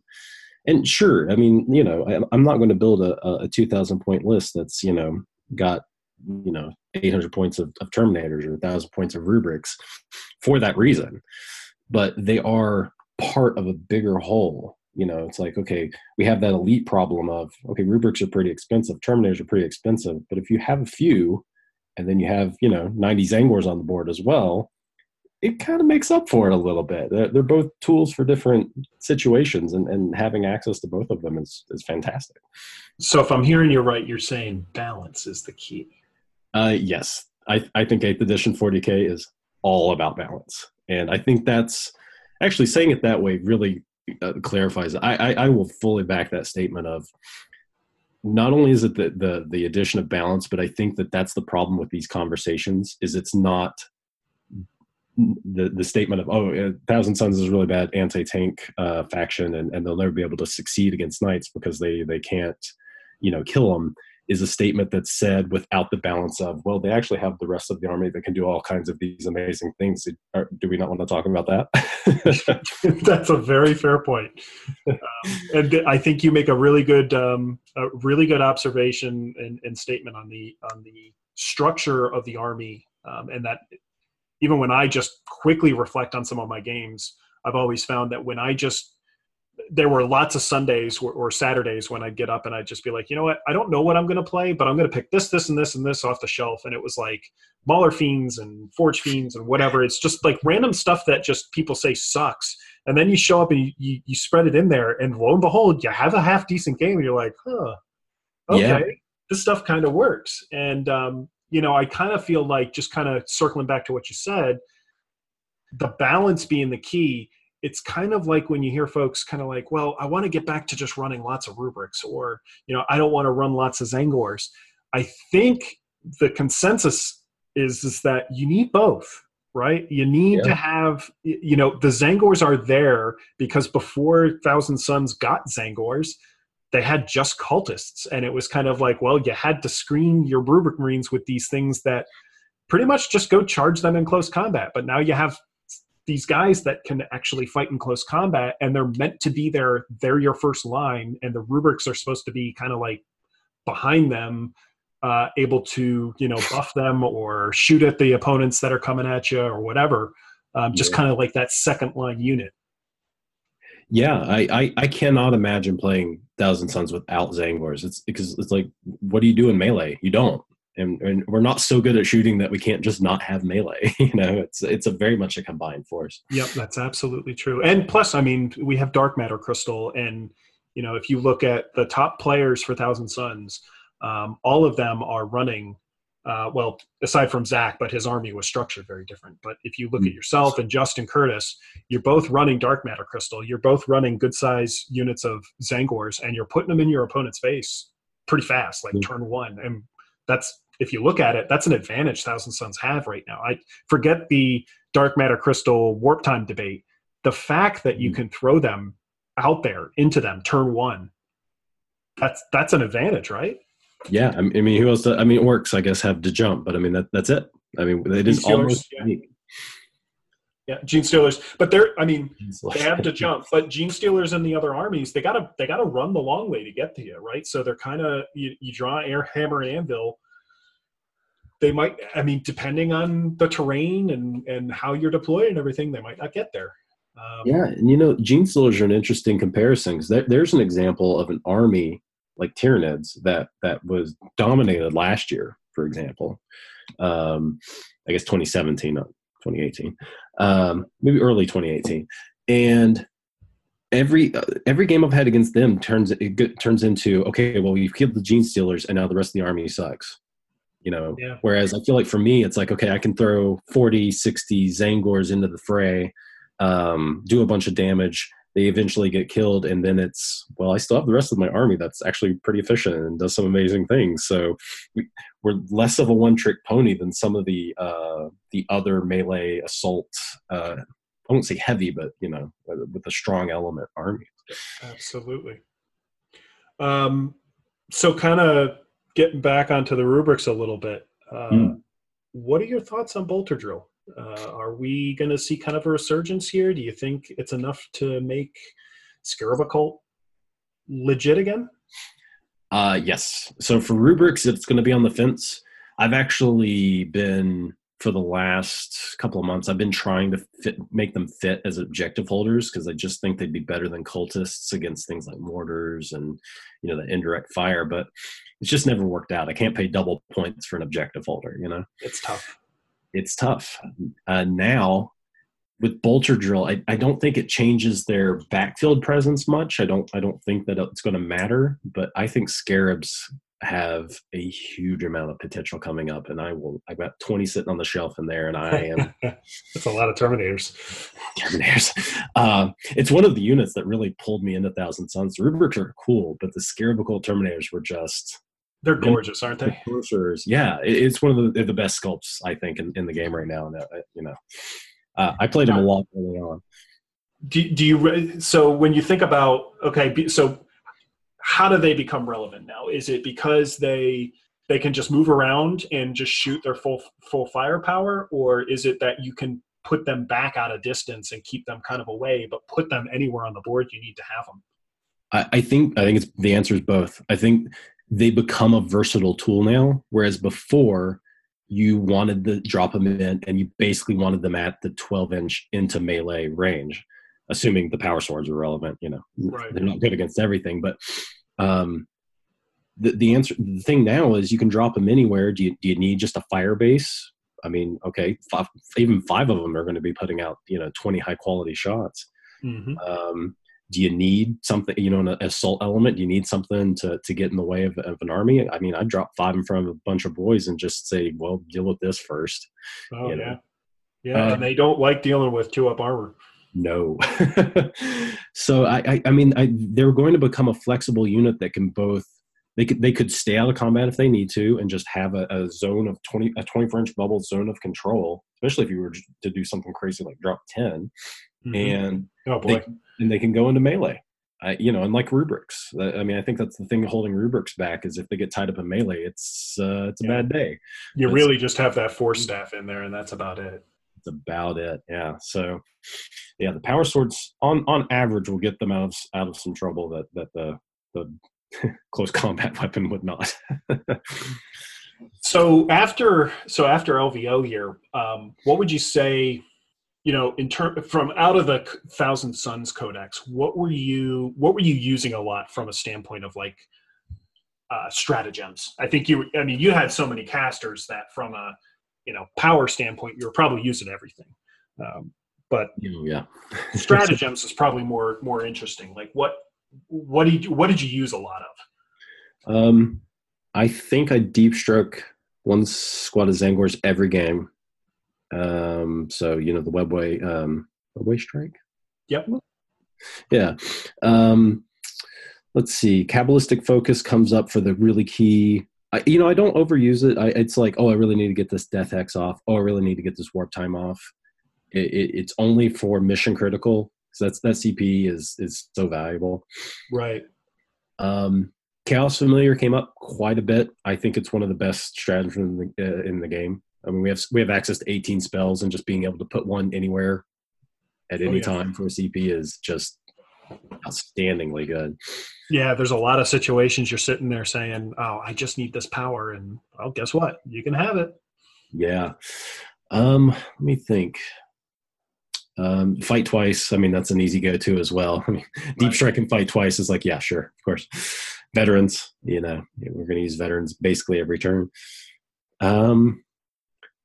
So I think the Fate of Mutation. No, Fate of Mutation is the Chaos Spawn attacks. It's Soul Sacrifice. It's turning a character into a spawn. Oh, the flesh change. The flesh change. You can't sleep on this. I didn't do it at LVO because I forgot to bring a spawn model, and I didn't feel comfortable asking to proxy at LVO. But this is a super slept on stratagem that I'd love to talk about, because being able to turn a squishy exalted sorcerer or maybe a demon prince on one wound into a full fighting chaos spawn that you can put anywhere within 6 inches of the dead psyker, it's outstanding. And so that 6 inches, if you think about it, it's almost effectively like further because of how big the base is on the spawns. They have pretty big bases, but you can put them within 1 inch of something, can't you? Yeah, it does not say to leave it without 1 inch, and just being able to tag into something with like a demon prince that's on one wound or something like that is just it's done so much work for me in some games. Dark Reapers, Hive Guard, it's just surprise tag. And it's something that was probably going to die anyway, because you're probably out of position if you're if you've got a sorcerer or a one wound demon prince that's up in the back lines. But right, a single chaos spawn isn't going to do damage, but just pulling stuff out of combat is you get surrounded by something in the fight phase and now it's just gone. Your opponent's going to lose a bunch of attacks, and if it's your turn next, you get to shoot whatever used to be in combat. And being able to tie something up totally for free is just outstanding. I mean, it's a little niche, but it's done a lot of work in the past for me. Very cool. How do you judge? Kind of the hard part for me on that is looking at it from the standpoint of I have to give up the sorcerer. It's how are you looking at the situation and being able to like cross that line and say, you know what, I'm willing to give the guy up.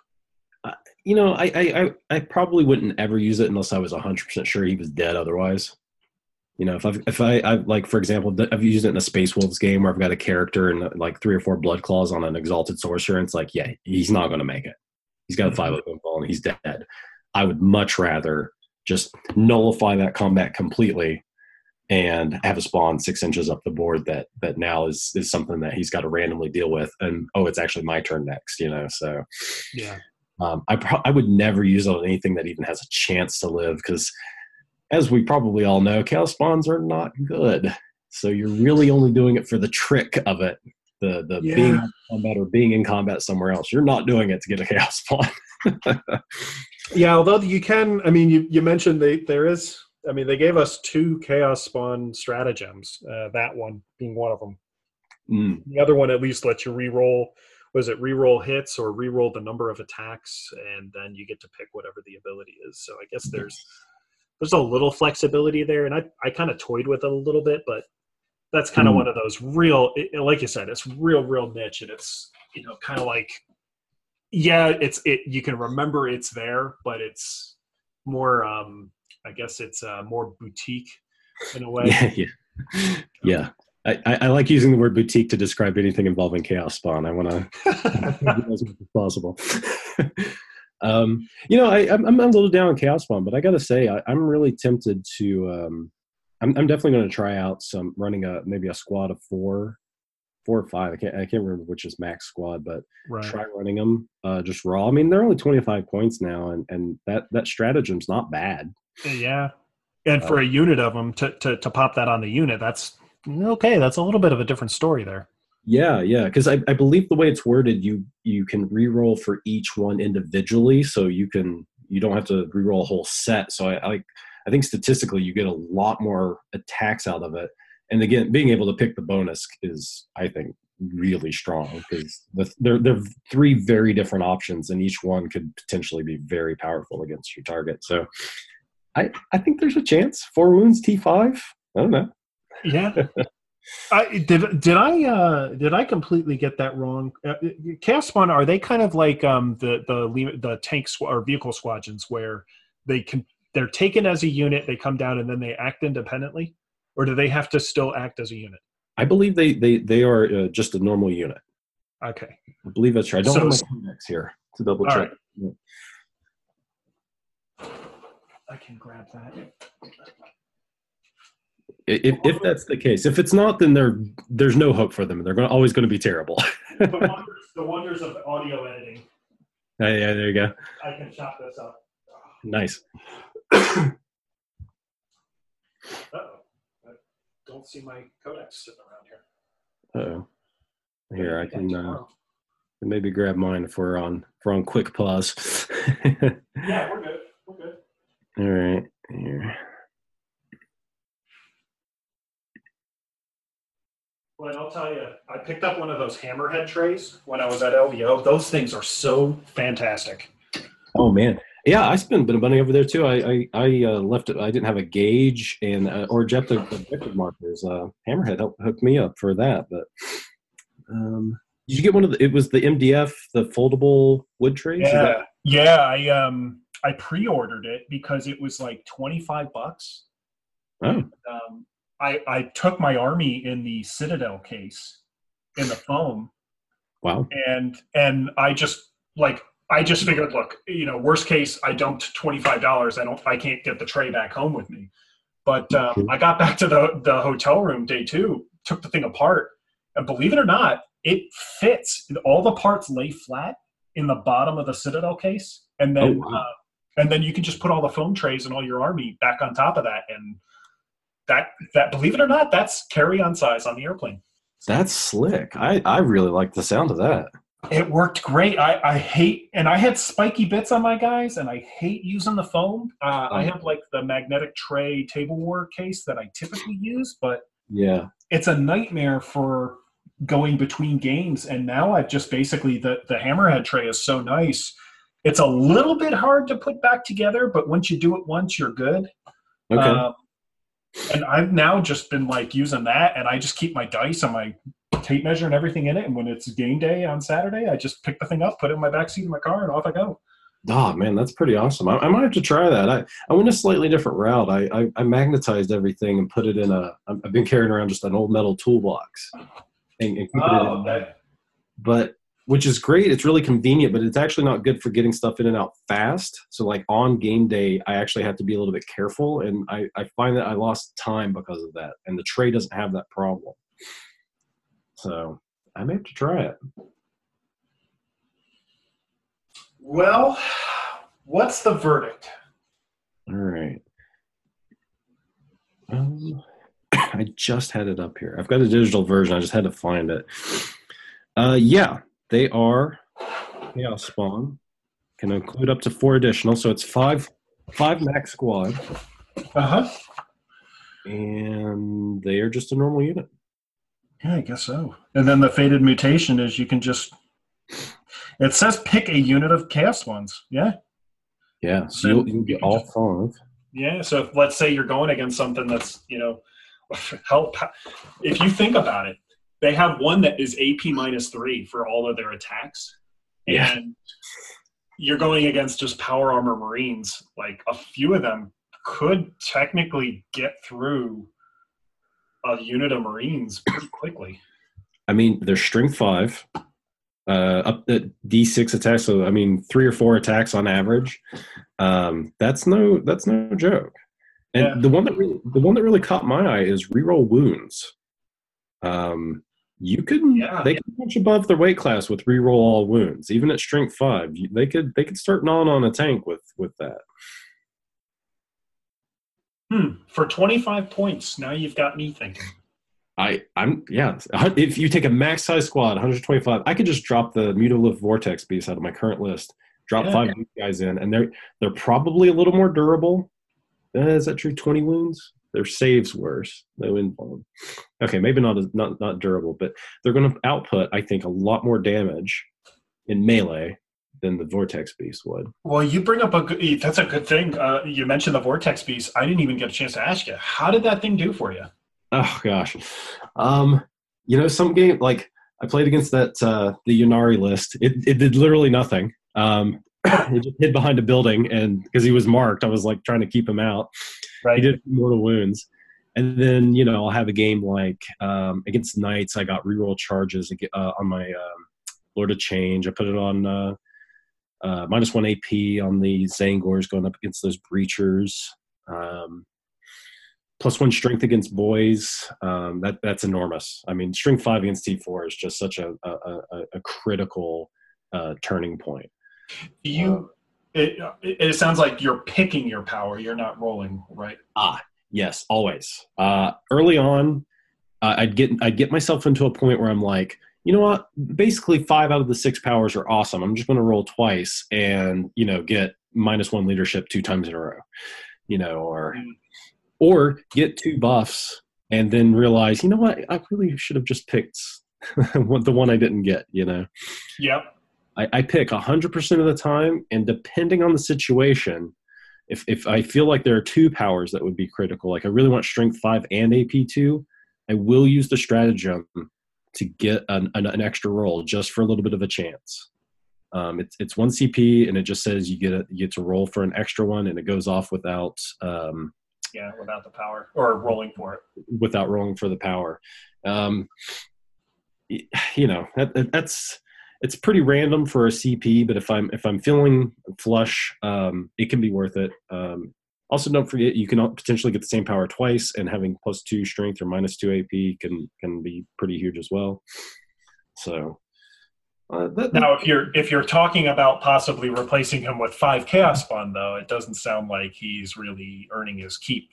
I mean, the problem I've had with him, I think the reason I have some negative vibe on him is not the powers. The powers tend to be really solid. He's just not very good in combat. Hitting on 4s is bad. Yeah. And 12 attacks hitting on 4s with his like sweep version of his attack, the claws instead of the maw. 6 hits. I mean, strength 7, which is solid. I mean, he'll put some wounds on infantry, but you're lucky to get 2 or 3 kills with him, and he's huge. It feels a little underwhelming. Do you remember the ability where when his health drops below half, the range doubles on his auras? So instead of I actually, when I've played with him a couple times, in the first couple times I forgot about this, but he gets damaged, and you can pick that mortal wound nova that he does, like 1 mortal wound to everything. And instead of 9 inches, now it's 18 inches. And you can bet that an 18-inch radius from that big of a model, and you've got him up towards them, that's going to hit a lot of stuff that, if you think about it, you've got to do a mortal wound to those units one way, or you've got to do a wound to those units one way or another to kill them. and now you've just decreased. Like if you can just magically decrease everything by 1 wound, Yeah, that can actually be pretty strong. It shines, and I have in a game where I played 2 had them both wounded enough to get that to trigger. I mean, that's enormous. I mean, you're doing like 10 mortal wounds between the 2 of them a turn. That's crazy. But I gotta say, in my experience, it comes up very rarely. He is either full health or dead. Is that because he's only got the 5-up emblem that you just, and at best you give him Weaver of Fates to bump him to a 4, and I mean even then that's only 50% of whatever's going through. It's whatever wants to really kill him can kill him. Yeah, I mean any kind of anti-night firepower will kill one of these guys. It just, unless you get just spectacularly lucky. So, autocannons, Dark Reapers, las cannons. I mean, he just gets eat by this stuff. There's value in him tanking these shots if you're running other big stuff. And I do think that's huge. But in this particular list, I feel like I'd really rather the Lord of Changes be taking the hits. And so he drops him more efficient a little bit. Yeah. I think I'll continue running them. I still have 2, of course. I have a Magma Droth from Age of Sigmar I might try to convert into a 3rd one. Oh, wow. And try some different shenanigans and some different lists. But for this list, I think he was the wrong choice. I took 3 of them out in at the Alamo GT in San Antonio last year, and it went, it went horribly bad for me. Except against Necrons, and it was kind of like false hope. So he can eat a few warriors. Yeah, and this was when they were 150 points a model, so it was. 500 points. I'm still scarred from that. So no, I think just running 1's not necessarily a bad place. Especially if you can maybe warp time him into a good spot. I think if I was running 30-man Zangor units instead of 20, and I could maybe trail them off a little bit when I Deep Strike or Dark Matter Crystal and keep them well within range of a buff, I think that might see a little more play. Because really, Strength 5 or AP2 are both really powerful on 20 or 30 Zangors. So yeah, he really needs to run with a pack of Zangors or 2, right? Yeah, and it has to be that's the other thing that I felt a little uneasy about is it has to be the Zangors on foot. These guys do nothing for Enlightened, basically. Because they're not infantry, right? Yeah, well, it's it's each unit. It's just that all of their powers affect melee only, and the Enlightened are not often in melee. They're okay in melee. So that's interesting you bring that up, though, because I've heard Justin start talking about actually taking them with spears. Yes. And the thing that I never thought about was just the fact that, well, by taking them with spears, you can double fight with them. Yeah. And so there is that kind of, you get a little bit more strategy out of them. And I wonder if psychologically you can get away with people thinking, oh, well, they don't shoot. I'm not going to worry about them that much anymore. And maybe it takes the threat away a little bit. I think you might be right there. And that's definitely an iteration list I want to do this year. I've got 6 more Enlightened I haven't put together yet. And I think they're all going to end up being spears. And I'd like to run, maybe I have 9, actually. I think I have a full set of 9. And run a max size set of spears. And at that point, then extra AP starts looking a lot better. Reroll charges for sure. Like, and so on their charge turn, they would be strength 5 because that's what they have, strength 5, and then it would be -2 AP, but then they get a bonus damage, so it's actually be -2 and 2 damage apiece, and you can fight twice with them. Yeah. That's pretty strong. And then just having the option to make them strength 6 is also, that can be a break point that can be relevant. Sure. And don't forget they auto wound. That happens in melee as well. Oh, that's true. Actually, the strength becomes a little less important with that. But yeah, -2 AP on them or re-rolling charges. I think there's some potential there for sure. I definitely. Go ahead. I definitely want to experiment with them. It's been on my list.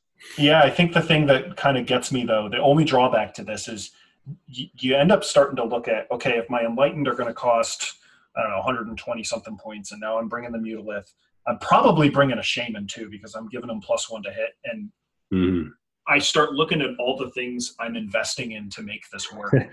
And on their own, they're okay. And as a group together, they're really good.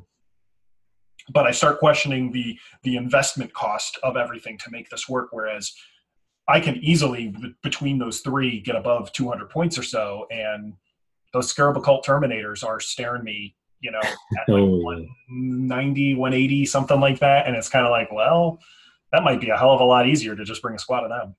It's a good point. I do believe in the individual pieces for working with Zangors and even the Mutalith Vortex Beast. They're not useless by themselves, but it is a good point. Especially when you start getting up to like 350, that's a lot of points. Yeah. It's hard not to think, well, you're almost at a knight at that point, or maybe drop in a Leviathan, or right. I mean, why not? And hell, you're almost a Magnus, so you're almost a Magnus. So just kind of trying to kind of put a bow on this. What's your take on the meta, man? Do you think we're headed for some Castellan nerfs and maybe a Yannari nerf? And are Gene Stealers about to take over? Are we suddenly going to have to like refit our armies here or does everybody basically have to get ready for a retooling? Yeah, I think the meta. I've been thinking about it a lot, and Gene Stealers are going to shake it up for sure. I mean, I don't know if they're going to be a super strong army. I think they're going to test a general's ability more than an army's ability, if that makes sense. I think you're going to have to be able to play their little mini game and understand their board presence to win that matchup more than just have a list that counters them, I'm hoping we're in for Castellan nerfs. I'm not holding my breath. I think GW really likes selling Castellans. Call me jaded. Yeah, I hear you. I think Guard is just getting better. And Imperium Soup is just getting better. I think we're going to continue to see a lot of that. We're going to see more Death Watch. We're going to see more Guard. I think we are going to see more Vulture gunships. I think we are going to see more Assassins, which really sucks for us. Although we can take them too. Is that true? Oh yeah. You can you take Cypher in a detachment, in an auxiliary detachment, and that makes you an Imperium detachment, even though he doesn't need any bonuses or anything. You just take him alone, and then for one command point, now you've got access to it. That is really funny. That's interesting. Yeah. I'll have to chew on that a little bit. Having access to 4 very different types of assassins could be really interesting. The other thing that's really cool is Cypher. I mean, if you're talking about list design for tournaments on a 2-up, he doesn't count for points. Oh yes, yeah, I remember that part, which is hilarious to me. But yeah, just wait for somebody to win a game with that. Yeah, I won't hold. We'll never hear the end of it. It's one of those gimmicky, like, oh, did you guys know we can do this now? But right. Speaking of, yeah, go ahead. Oh, the thing that I keep coming back to is we're going to have to tool for Imperium. Like, yeah. I just don't think there's going to be. Tau might get a little more popular, but I think by and large, we're just going to have to constantly keep an eye on and make sure our lists don't just immediately crumple against any sort of Guard plus X. No, that's interesting because we're on, at the time of this recording, we are on the verge of Shadow Spear, and what we know at this time right now is they've basically showed their hand that there's some Abaddon's coming. They've got some new chaos units like the Summoner guy, the Venom spawn looking thing. They obviously have got reworked Chaos Space Marines, Obliterators, possibly Mutilators, probably Possessed as well. And it sounds like Chaos Space Marines are about to get this big run. I've heard some folks say some really interesting things where, what if this Shadow Spear box comes with like a Primaris Rhino or something like that? Are Primaris Marines then all of a sudden are they becoming more viable at that point, or is GW dumping more into them to get them, rolling a little bit more? Well, I think we're well overdue. Speaking as a Chaos player here, not a Thousand Suns player, I think overall we've been the forgotten stepchild there. I'll be interested. I things like the mutilators and the obliterators getting new models is cool. We desperately need there to be more of a reason to run things like that, or the spider. Like, we need more special rules. We need to see some chapter tactics changes, or maybe some vigilist attachments. I think those are going to be the critical pieces, unless they're changing data sheets, which could be exciting as well. I've heard as much as they could possibly be releasing a new Codex Cast Space Marines, or an index supplement of some kind. That'd be wild. I would be very excited to see that, because I think that's what we need. We need that core to change more than here's a few new units. Like, I don't think that's going to cut it to make us interestingly different. Yeah. Do you think they suffer from they were the early army, or one of the early codexes that came out? I think they were like the second codex to come out. Yeah. Do you think that's, and Space Marines kind of the same way? Is that the problem they have right now, that the rules have bloated? Yeah, I think that's definitely true, because I think we see it in things like us having versions of things that are just not as good as things that have released later. Gene Stealer Cults really highlighted that, I think, where they have chapter tactics out of both Loyalist and Heretic Astartes chapters, but they're just better versions of it. And I mean, that's not even apples to oranges anymore. We're comparing apples to apples, and those apples are much nicer than ours. or the fact that when they designed the Astartes legions, that they only allowed like infantry, hellbrutes, and bikers to get the legion traits. But then it was kind of like halfway through the design cycle, they just, never mind, we'll just give it to everything now. Yeah, that part in particular has always interested me, that all these other codexes are getting vehicles, getting those traits, and we never did. That'd be a very simple fix. It's a simple to reword it, or an errata or something. Yeah. Well, yeah, go ahead. Just the vehicles thing, it got me thinking too. One thing I said was, new units doesn't necessarily do it for us, but I will say the other thing is, if we could get any kind of transport that didn't suck, we'd be in a very interesting position, which is why the drills have me excited. I was just going there. I was like, what do you mean? We got this awesome drill now. I mean, realistically, we only have the Rhino, which is just statistically the most awful thing in the game. True. But the drill is like, wow, do we maybe have a transport that's not awful? Maybe.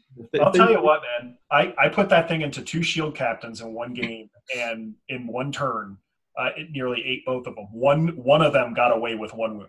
Oh, it's just crazy. I can't wait to try it out. Yeah, it is well worth the 134 points it takes to put it on the table. I couldn't believe they were that cheap. 2 Rhinos, sure, but like it does 10 times the work. Yeah. So, just in closing here, one of the things I said I was going to bring up was ITC faction scoring. I heard Reese kind of drop some hints that maybe they're going, and this was in one of the, I think it was Signals from the Front Line.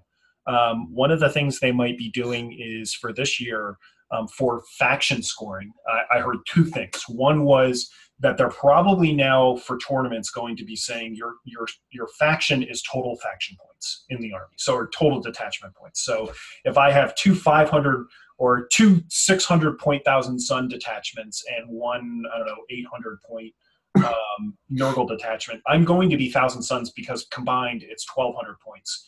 Whereas today it would be Nurgle because it's one big detachment. The other thing was that they might possibly make it where, to earn a top faction award, or like a top faction score title of some kind in ITC, your army would need to be 100% Thousand Sun, 100% that faction. So you wouldn't be able to have a Nurgle detachment or a splash of something else. You'd have to be 100% like mono faction for the most part. What are your thoughts on those? That's interesting. I kind of like the idea of the mono faction thing, just because it's really setting up a completely separate meta for some people, which would be really interesting to see. I guess, unfortunately, they would be playing games against people who are not doing that, and so it might not be a great experience. But I think we do need a refinement, though. I think it's really unfortunate, and I think Thousand Suns highlights this, that you can have somebody with 750 or 800 points. That's just like a supreme command, and that somehow is their main faction, which just is bizarre. There's some ways we can handle it. Maybe you'd have to run a battalion maybe to get scored for a certain faction instead of like a Vanguard or a Supreme HQ maybe counting. I could see some change. Maybe you have to have more than 1,000 points, not just whatever's biggest. There's some different ways to handle it, but I do think there needs to be some change. I think both Imperium and Chaos are kind of. I think there's some salt in those sub factions because it's come up time and time again. Yeah. I definitely see more representation for the smaller factions and have those players that like to be fluffy rewarded in some way because they care. Yeah, that was the thing, and hopefully I heard it right when I was listening to the podcast that's what they were talking about. I could be completely wrong, and I just heard it wrong, but I believe that's what they were talking about as a potential idea. And part of their move to these standardized lists or the list formats. And just to bring that into the fold here, one of the things that they've started doing for the tournaments now is if you haven't gone to one of these events, you have to submit your list into an electronic system that is used to do pairings for who you play automatically. And this is how a lot of us get to look at like lists afterwards and can bring up who played what. This event was the first time that they required everybody to put them in a certain format. So it used to be you could just take a picture of something, or you could just copy and paste your battle scribe list or something like that into there. But now they've come out with like an official format that you have to put your list into. And by doing that, they now have the ability to feed those lists into these like, programs that can just parse the lists. So everything being in a solid format, they can automatically parse the list and get data out of it. So that's how you're hearing like these other like the Frontline Gaming podcast coming out and saying, hey, here's the percentage breakdowns of these armies, how they got to it so quick. But with part of that, they also now have the ability to quickly identify whether you are running a pure faction army or not. They can just look at your detachment, that kind of stuff. So it's just really interesting. I think you nailed it, though, that there's that kind of potential for a sub-meta that evolves where you almost can make a choice of, well, do I go for overall or do I go for best faction? And you kind of give people more reason to try, like more reason and more variety in the armies to do that kind of stuff because you're all playing each other. Yeah. It could make it really interesting because I mean, if you went to enough events, and of course this definitely favors people in certain areas over others, like. You could go to some events to try to improve your overall score, taking whatever it takes. And then maybe you go to some other events with only your faction to try to score those points. And I don't know. It's maybe not optimal, but it definitely tickles the list builder part of my brain. That's like, hey, this could be kind of a fun challenge. How would I do this? Yeah. Well, Reef, we've definitely had a heck of an interview here, and I really appreciate you taking the time to just let us pick your brain a bit, just kind of get how LVO went. Hopefully, this is kind of given some shed some light on some ideas, some concepts you were using, and help some people out. Yeah, I hope it's helpful. I mean, it's definitely something I've been more passionate as I've been a little more successful with tournaments. Like I really like the collaboration feature because I think the 40K meta is just so untapped, in a way that something like maybe Magic the Gathering, okay, maybe it's not solved, but there's so many people playing it that the collaboration efforts really make the meta highly refined. And I don't think we have that in 40K yet. And I think we need, getting podcasts out there and getting, these forum posts or subreddit threads going. Like, I think we can achieve more collectively, and I'm really excited about that. So thanks for the opportunity to, talk a little bit, and hopefully it was helpful. Anytime, and hopefully we'll have a chance to have you on, maybe have you on as a guest on the official podcast, not just an interview, have you join us, maybe sometime coming up in the future. Oh, that'd be awesome. I'd love an opportunity. This was really fun. Very cool.